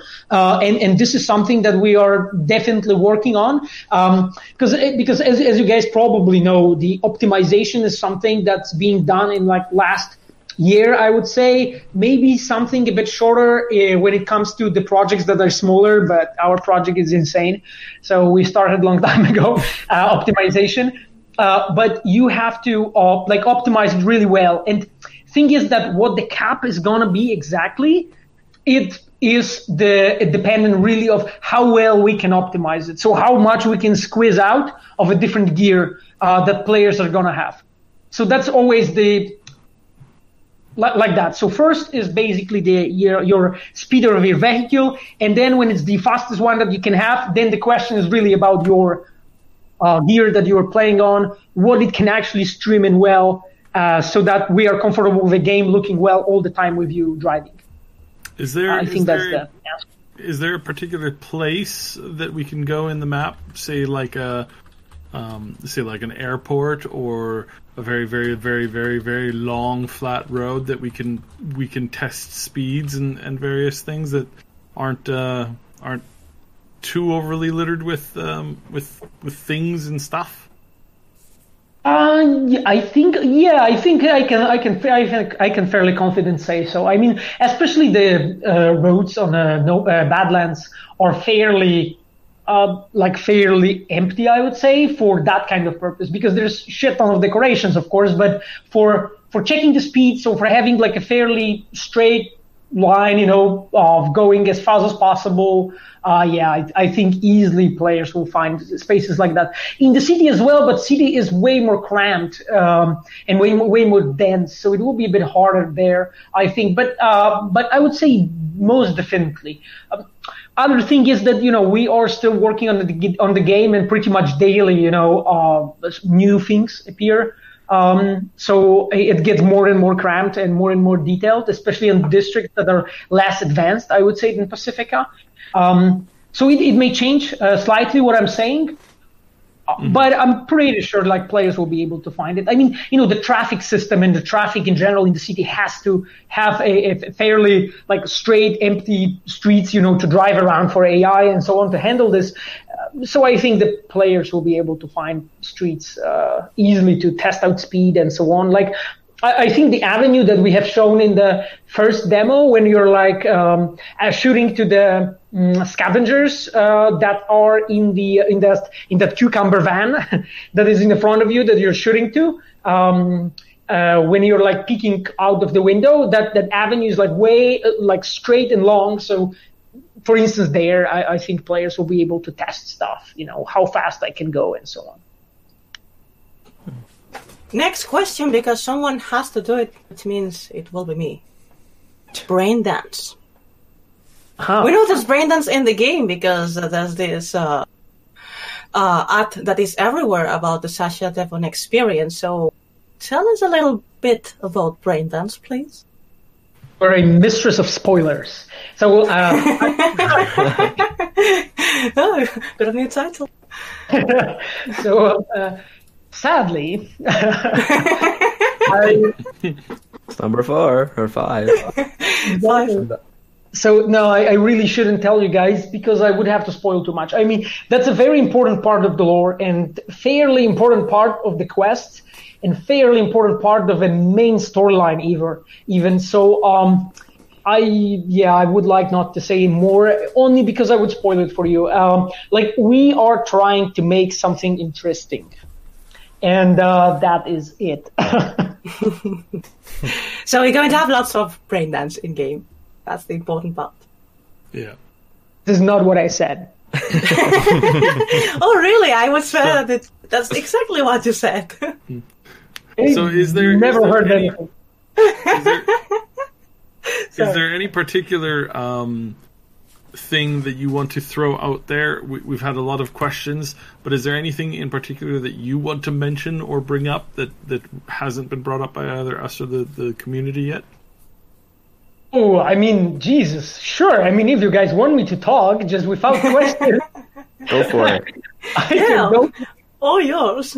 We're happy listening. So. Dear Lord. I mean, I can go for hours. There's many things, to be honest. The thing is that, and I would probably like to start with saying few things to our community, in general. If you saw the pictures from Gamescom, how many people showed up, and how many people really wanted to see the game. Just wanted to say that we are insanely thankful for this attention, and it's just it's fucking scary. When I look at these pictures, I'm like, dear Lord. what's going on? Like why the people are there? Like what's there? Well, it is scary on one side. It comes down to What's the there? company. You, basically. I mean, it is us. Oh, I sort of. We are very, very thankful that people are there, that people are coming in, that people are spending time. Like the lines on Gamescom, they had 7 hours long. That's like ridiculous. It's ridiculous. Like that's absolutely ridiculous. And I know that our team that was showing the game was doing everything they could to make it as comfortable as they could. Like they were taking way more people in the presentations than they should. Like people were sitting fucking everywhere on the lamps. The people were sitting on the floor, like just so they can squeeze them in and show them the game.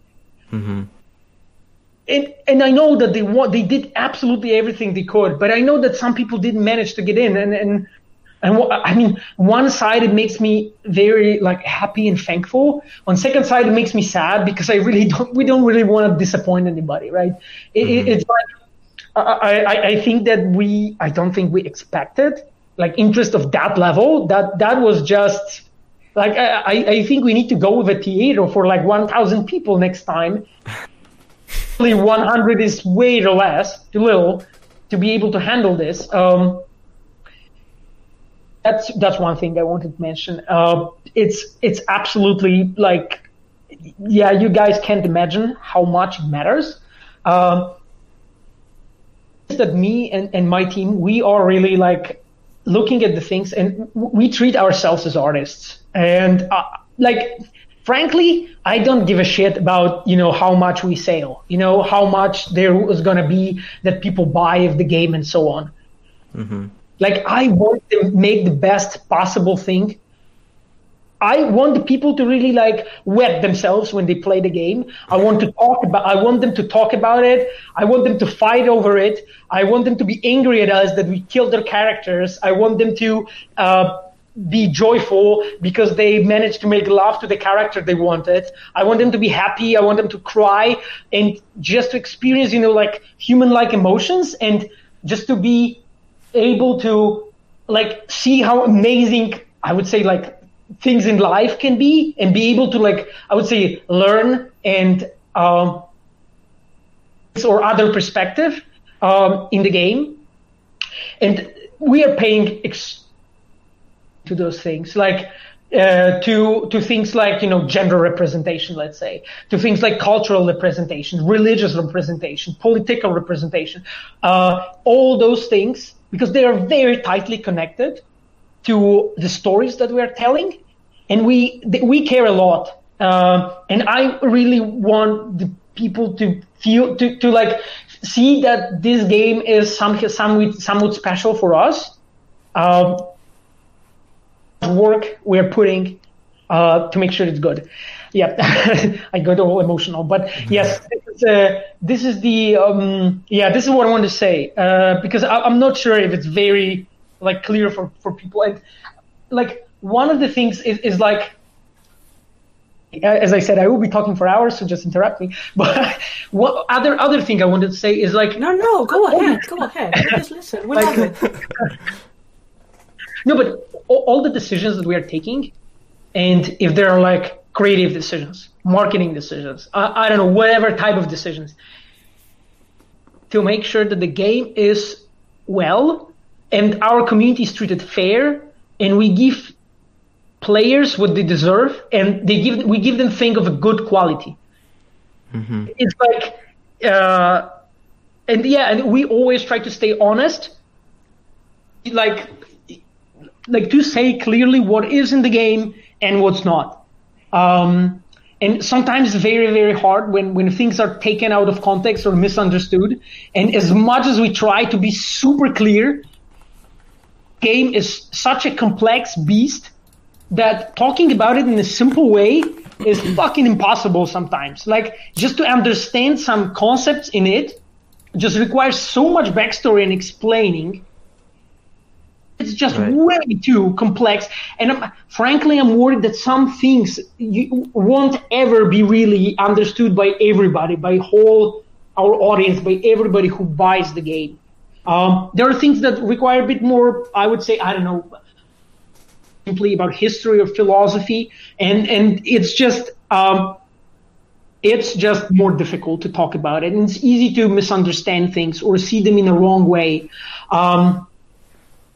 That's what I wanted to say. Like, we try to be honest, try to be faithful, try to be clear with what you are doing. That is, that's the whole message. I think that's why the community loves you guys so much. You guys are transparent and obviously passionate about creating a piece of art, like you said, instead of maybe at the end of the day selling copies, which is, you know, the goal of a business, but it's also the art element too, and giving the community what they want. So that's awesome. Well, you also do this weird thing where you're mainly interested in making good games instead of making a really good money sink for a microtransaction too, which I know is really shocking and bizarre these days, but you know that's very much appreciated by pretty much everybody, I think. Mm-hmm. Yeah, I mean, for me, it's just I personally I just don't play games that have microtransactions in games that are a premium titles. So if you pay for it, I just don't play it, and I just ignore their existence, because I think this is the only way for us to just battle this shit. Like, I'm extremely thankful to the guys in the board that they look at it like this and they believe in it. And yeah, I mean, that's something that I was like, I think they just bought me with their vision, their passion, and I'm now referring to Adam Badowski, to our board, the guys who just bought me with their vision of the way how they want to run their business. And yeah, I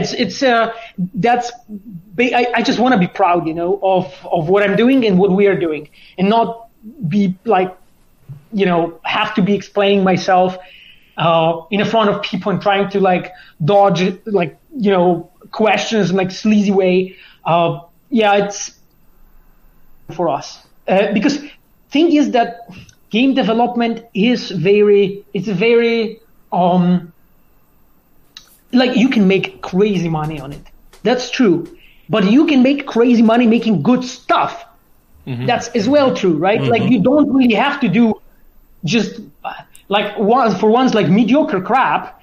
That's one level, but you don't really have to make a good game and just stuff microtransactions and the fuck knows how it's called, surprise something into it. Surprise mechanics. Yeah, like in surprise mechanics, but like stuff it inside everything and just make the game just, you know, like chop limbs of it because of that. Like, you really don't have to do that. Like, you can make really good money on it, and it's just like beyond me sometimes. Like, So because of that, I'm really believing in what we are doing and the way we are doing it. I mean, I like the fact that some companies are sort of following us when they are saying, hey, our game won't have any microtransactions, and they're using it almost as a marketing slogan. Which you probably have to do nowadays, because sometimes I see our community, our players, our audience, when they are commenting, asking about loot boxes in Cyberpunk, if there are gonna be any loot boxes, and I'm like, dear Lord, like, what is going on? Why they are asking about it? Like, sometimes they're asking in a way as if they would expect them by default. Mm-hmm. Mm-hmm. That we are living in the world when it's like default. It's just beyond me. Like, I started in this industry when it was to deliver quality game, because you couldn't patch it at that time when I started. You couldn't patch it easily. Like, it's not that the internet connection was required for you to run the game. So you had to make a finished game before it's put out of the door. Mm-hmm.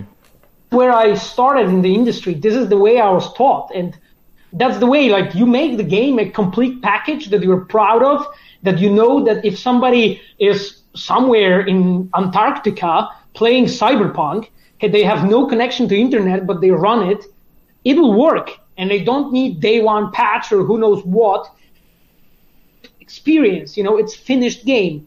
So this is the school that I came from.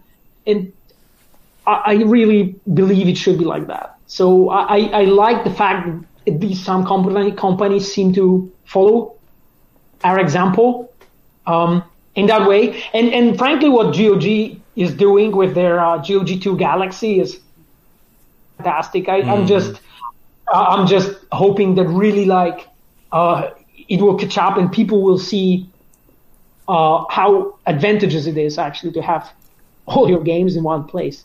But that's another thing. It's just I would say another facet of the philosophy of CD Projekt. Brilliant. Yeah, truly is in this day and era where most companies don't really trust in that anymore. And it's just as I think someone from CD Projekt Red, we're not Games Factory, so you really take your time to develop a game that is not going to be played once or it's going to be forgotten in a month, but actually something which is going to be continuously played years after it comes out because of the passion of the fans and because how you as a company treat us, the community. Mm-hmm. Yeah, Can you explain a small anecdote about that? Because I just remembered. Yeah, sure, go for it. The first time that I watched the teaser of Cyberpunk, I watched the teaser of Cyberpunk. I didn't know the game was in development, and there were people in my place. So I saw Cyberpunk. I saw the trailer. I started jumping around my house. Oh, there's a game on Cyberpunk. And after doing that for 10 minutes, my friend stopped me and asked me the question: who's developing it? Because maybe you shouldn't be happy. Then we all went to the computer to see it, and the second shouting was, "The people of The Witcher! The people of The Witcher!" And this is a real anecdote. That's great. That's great. I mean, we're very, very thankful for that kind of reception. I mean, we have worked hard for it, but that's one thing. But second thing is just having the passion and I would say following of the people that they think it's worth to support us is amazing. Yeah, it's just I remember how many fans I have met personally on the E3, and been really amazing. People from all over the world, seriously from places that I never thought that they would just travel to LA to E3 to just talk to us. And some people waited for hours to just get into the presentation. The same goes for Gamescom. That was incredible. And frankly, the cosplay contest, that was insane. Seriously, that Mantis Blade. When are we going to see your cosplay, your Dum Dum cosplay? I saw that on Twitter. Come on, we're waiting for it. Bust that out real quick.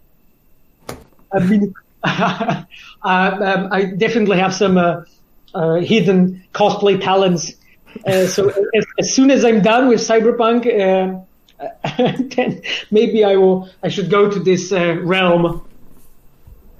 But I hope you guys saw that there was one couple that got engaged on one of our presentation. Yeah, I saw that. That's incredible. In the studio, we're all commenting that, being yeah, it's just, Cyberpunk just makes people love each other.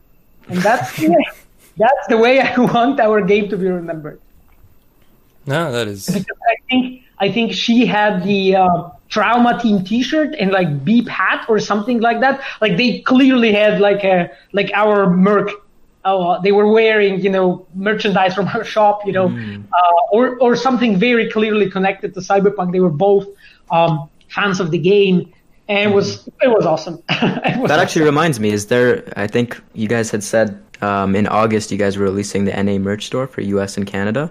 Do you know anything about that? Probably not, but... Yes, sadly, I personally don't have any update about the topic. I mean, sure. There are more important, wiser people than me who are taking care of it. So I'm just hoping that it will be soon. I know that it's in works, and I know this is something that we really want to do. And yeah, I mean, it is, as you can probably tell, complex. Just make sure that, because we want to make sure that the players around the world that will buy our merchandise will get the same quality. So that's really the same. That's big. Oh, that's complicated. That Sure. gets really complicated because yeah, it's because I don't know if you guys bought anything from the shop, but I bought pretty much, I think, every example of one thing from the shop. And considering to get Geralt right now, the Ronin Geralt, because it's just, I just love this figure, this statue. But yeah, that's a separate story. But each of those elements, they actually really have cool quality, especially the clothing. Mm-hmm. Yeah. It's just like making sure that our US and Canada players will have access to good quality thing is important for us. So we just need to make it well, and it just takes time. Sure, yeah, that's paramount, right? So, oh, awesome. Oof. I guess you're tired. I mean, guys, my jaw hurts. So many questions. Get this guy a break. But yeah, it is a rare opportunity. We have someone from the development team here, so yeah. Mm-hmm. So fire away. All right. I believe. Yeah. We do have one more question from Legacy Killer HD is asking about vehicles and vehicle customization is and I believe this is a pretty much a yes or no question. Do we have the ability to customize vehicles, or is that still on the not talking about yet? Yeah, it's sort of the second. We have mentioned in some of the interviews that some form of it might be in the game, but that is really it. Like that's not really a very like high primary focused feature for us. So I can't say like right away yes or no to it. Yeah, I think that's the status. Okay. You could. I think the best answer is we are considering it. That's the. Yeah, actually, that is a good answer for that. But yeah, I don't know if anyone else. So we're gonna be wrapping this up soon. So if anyone has anything to say for the end, feel free to. Are we going to wrap it up soon? Shit! Now I'm battling with my microphone because I'm having issues. I have a lot of questions. This guy's gonna need a cyber jaw if he wants to continue his jaw's hurting. Well, no, but I'm also in the same time I'm also smiling so much, so my muscles in my face hurt me. You guys need to be way more boring. That would be the solution. Well, I mean, so many things to discuss. It's impossible. Well, I would like to, and apologize for the crappy quality of the audio because I'm having a problem with my usual microphone and I had to put another one. But I would like to talk about music. Plenty of times you commented about the importance of music in the game and the importance of the different characters of the different districts of the game. So in one hand, I believe that when we are driving, we can choose the music that we want to hear.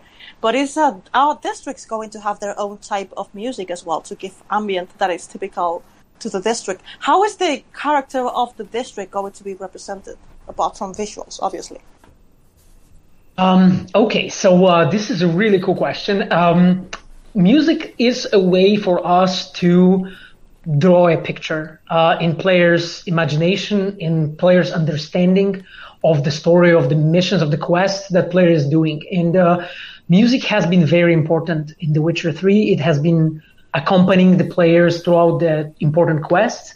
We always do a very special pieces of the music for the quests that player is playing. So to just make sure that the music in the quest is not really repeatable, is something that's specifically done for the given moment to make sure that we can touch the players. Of course, because of the amount of content that we have, it's not really possible because it would be incredible amount. But always the most important quests, most important elements have their custom music, while everything else comes from our library, as we would call. And this library of music is something created by our amazing composers, and they make sure that all the districts are depicted with a special way, I would say. Now, I cannot really say if that means that each of those districts are going to have one. I would say that the best way to explain that is the way we did in The Witcher, which is like the huge separate locations. They have their own separate themes and separate, I would say thought or a meaning or a trope that was behind it, and it has been repeating to make sure that the player feels the atmosphere, the special atmosphere of this place. So this is something that we are aiming to recreate in Cyberpunk, to have it very done in a very similar way. And our composers are fucking amazing, and I just love whatever Marcin Przybyłowicz or Piotr Adamczyk or our composer that I always have trouble to correctly spell his name, Paul, who has done the amazing. Now you know how we feel. Yeah, savage Polish people with their names, I know. But our composers are just making sure that, it has the correct feel and so on. So I think it's going to be close to what you have said. But to say precisely what it is, it's still ongoing, right? So we're still, because there's still some time, and the soundtrack is still being created. And we have some insane amount of hours right now. I cannot disclose numbers, but they are really, really high right now. So I hope the players will be happy. Then I have another question, because it's been mentioned many times the subject of factions. That I think we can apply this name to Cyberpunk. So we have the booster gangs, we have some that are more violent than others, then we have the even more violent. I'm guessing that we're also going to have vigilante booster gangs, but then we have mega corporations, but are we going to have also the mafia, the triads, how many factions are there? Are all the ones that are in the pen and paper game? We have few specific factions in the game. There is from each representative group there is some kind of a group that is a faction that is representing them.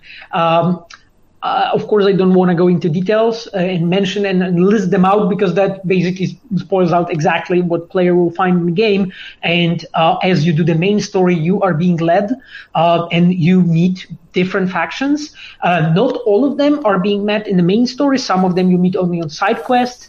Or on a different side activities that the player can do. And I think the most and the primary focus we have put on the factions as booster gangs, and on the second side, corporations. So they play the major, I would say, roles in the story of Cyberpunk 2077, and the way they're depicted, how much, I would say, screen space they have, and so on. Because looking into the whole, base material of Cyberpunk 2020, it was a lot. It was, crazy amount of them. Some of them were, extremely varied, and so on. So we, of course, obviously had to decide and pick those that we are going to make, because it was just simply way too much, and for the player it would feel that they are way too undefined. It would feel that it's a bunch of everything, and every time there's somebody who's coming from some group that they don't get, and so on. So it's a way of making sure that those groups are distinct enough, I would say original enough, that they have their own places that you can visit. So I would say headquarters is too big of a word, but a place where they are squatting, maybe that's the good way to put it. So that when you go there, you can meet them, you can meet their leaders, various leaders from various groups, because they are very uncohesive groups, the same way how it is pretty much in the reality. And those are I would say corporations, a few of them, and gangs, also a few of them. In case of gangs, I can probably say it's plenty actually. Of them, those are the primary focus of the game. Balsos.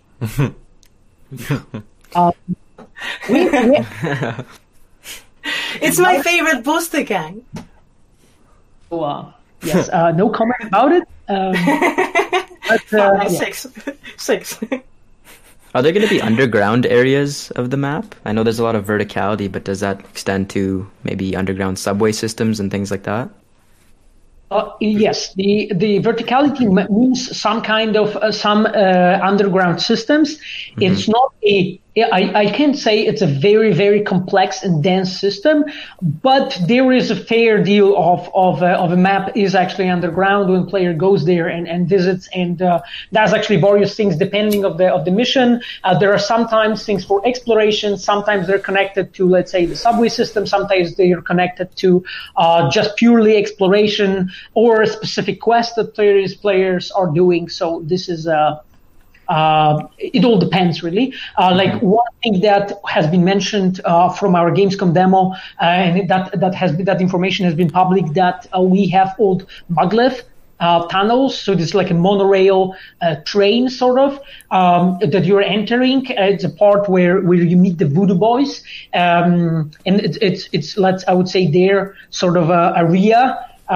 Without spoiling more, but yeah, so there are like distinct, I would say, underground locations, but I don't think we can say that this is like a massive amount of places. I think it's significant and visible when you do that. When you go there, yeah. Okay, fair enough. Just wanted to thank Takezo Shinobi for £20 donation. This is a question. I know you're tired. Just try to answer it as fast as you can. He asks, have you used only Cyberpunk 2020 in terms of lore, or for certain quests you took references from Blade Runner or other futuristic settings?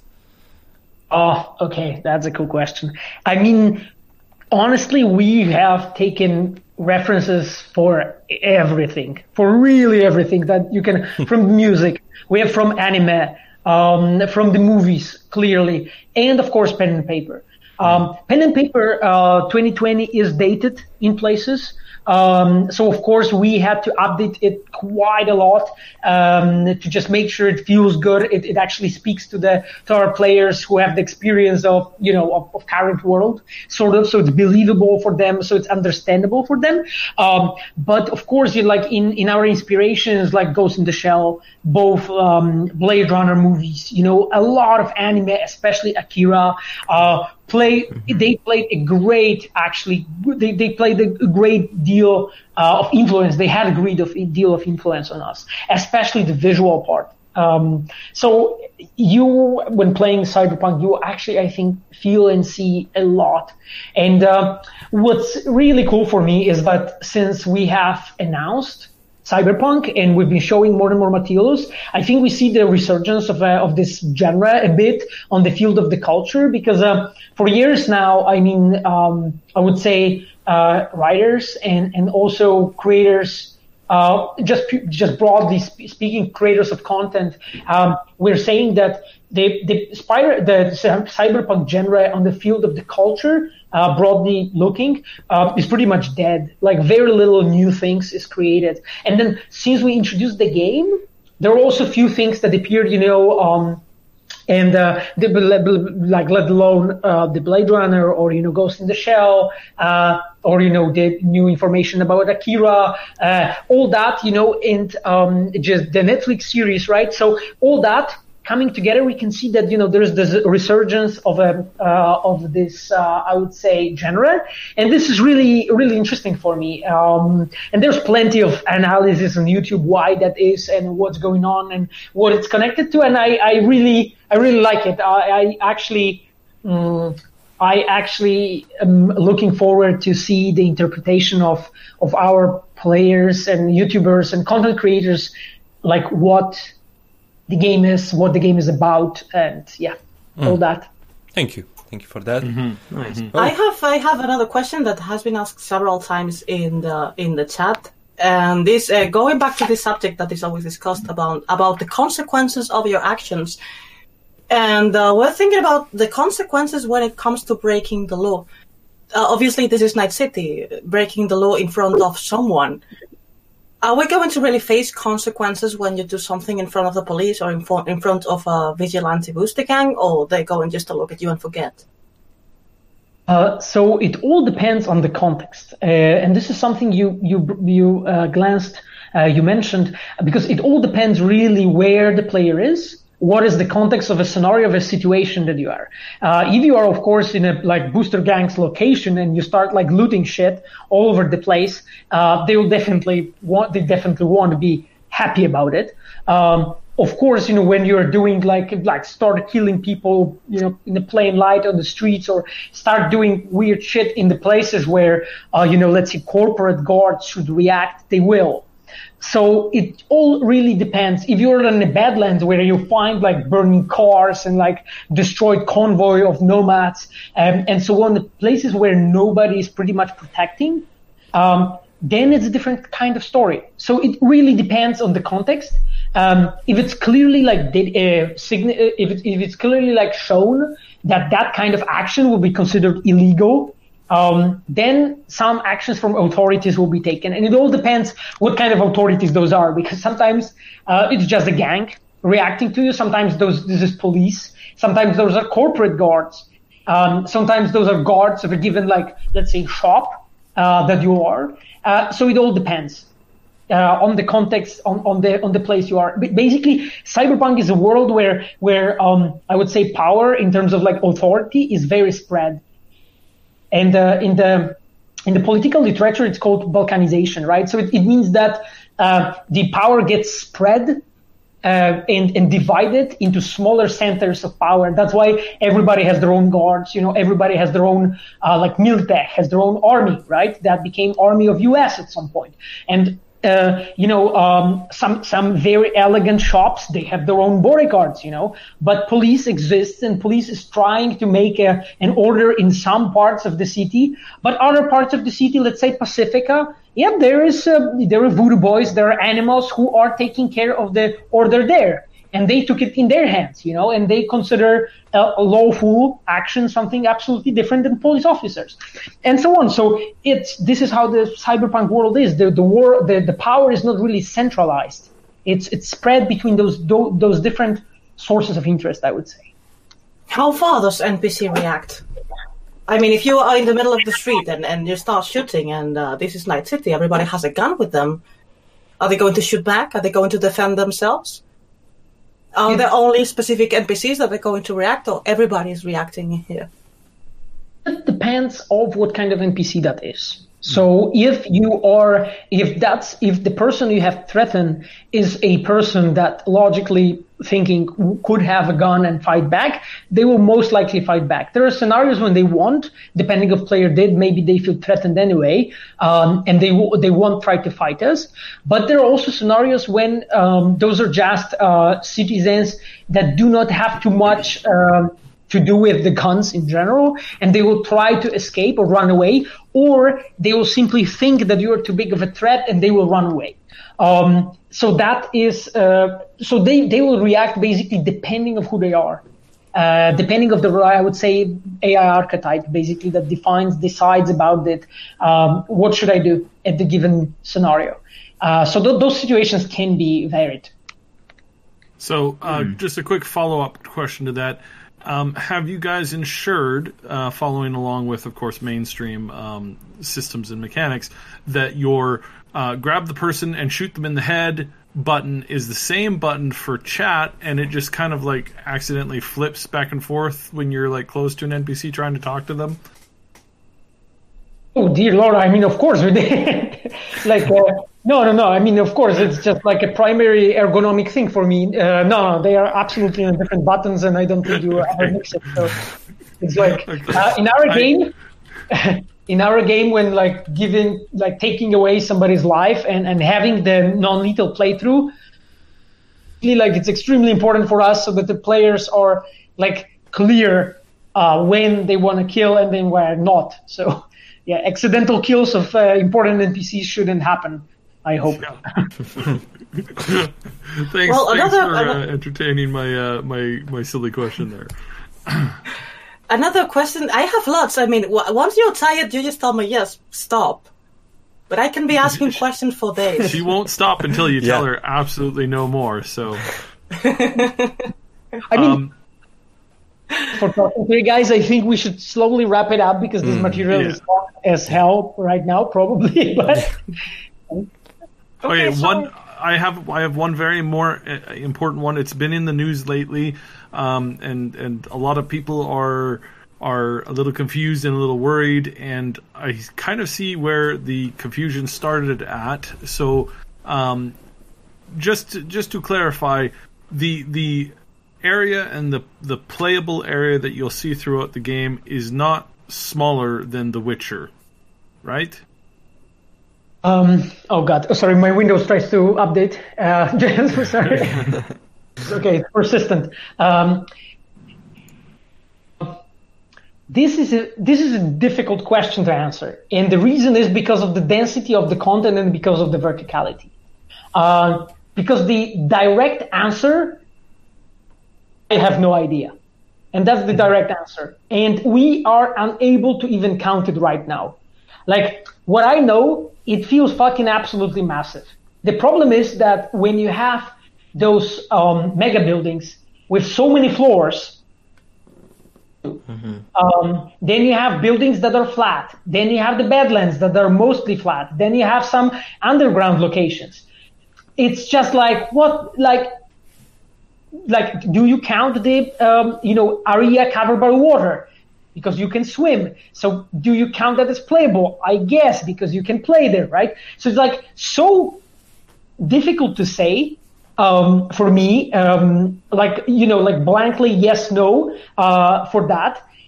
It feels very big. Like we have put a lot of work into make sure that there's plenty of area. But in terms of square meters, like purely looking at that, I cannot tell. And the reason is that we are still wrapping up the game. Like, some buildings are getting more floors. Some are getting less floors when we are reworking things. So it's like, sometimes it's like I'm like, I really don't know. Like, I am very, very confident in the fact that it's really fucking big. And thing is that we always think that we make too small of a game, and then it turns out that we misguided it a lot. It's half bigger. So, yeah, I think the question probably would have been better. Is probably better suited to somebody who's more on the technical aspect, because it's one of the things that anybody who's like doing lots and lots of map creation or working on the physics is like, they kind of have a running idea in their head, and so it doesn't always get translated out, I think, the best way. So, but no, that's good, because I think, again, I think this is a little overblown, but I think it's something. As long as it feels big, why would you get caught up in the semantics of the particular square footage, right?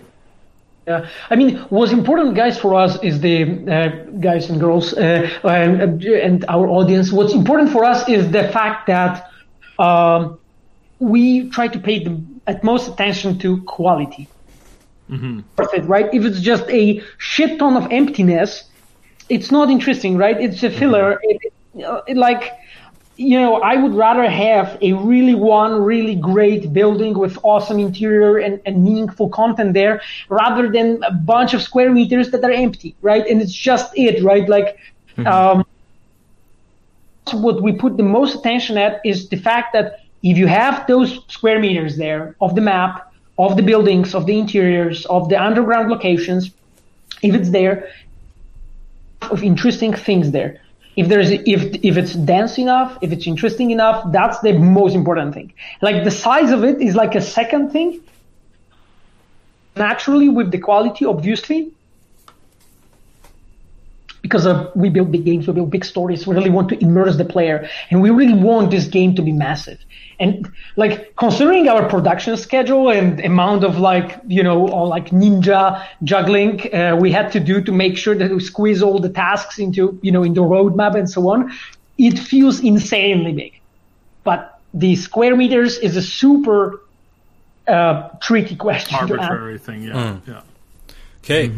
Well, and again, is like, I don't think it's from what we had heard from very early on reporting on this, we had never been given like a square meterage.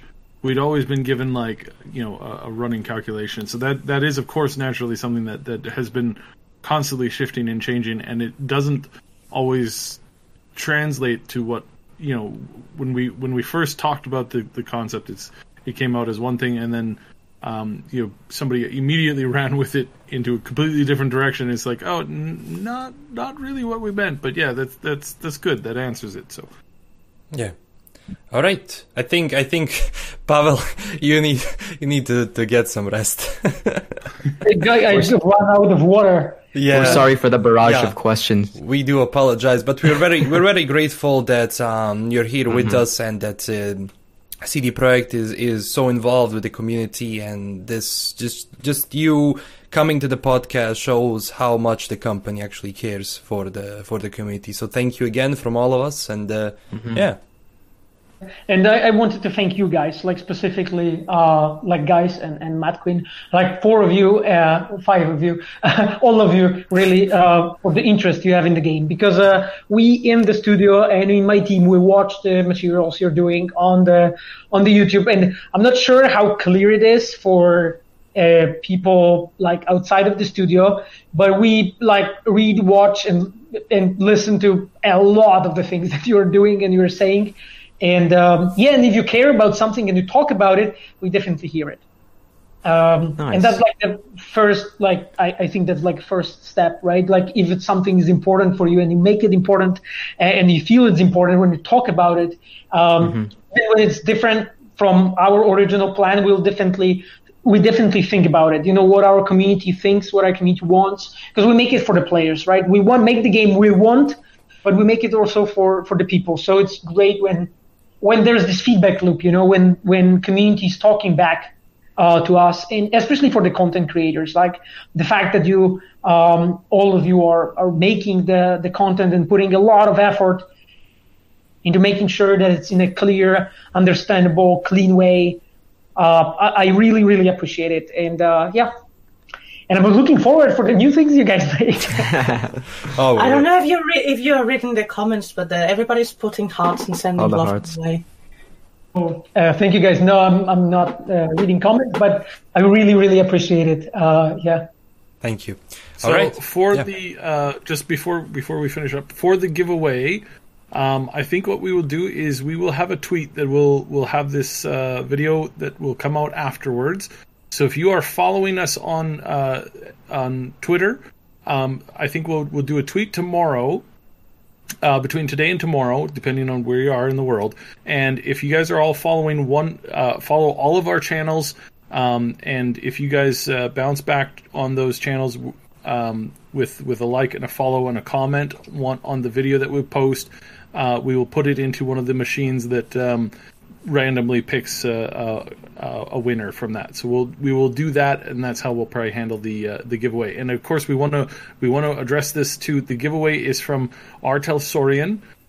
These are the guys who are making Cyberpunk Red. This is, of course, Mike Pondsmith's company. Big supporter of Mike Pondsmith. We love his content. We love his work.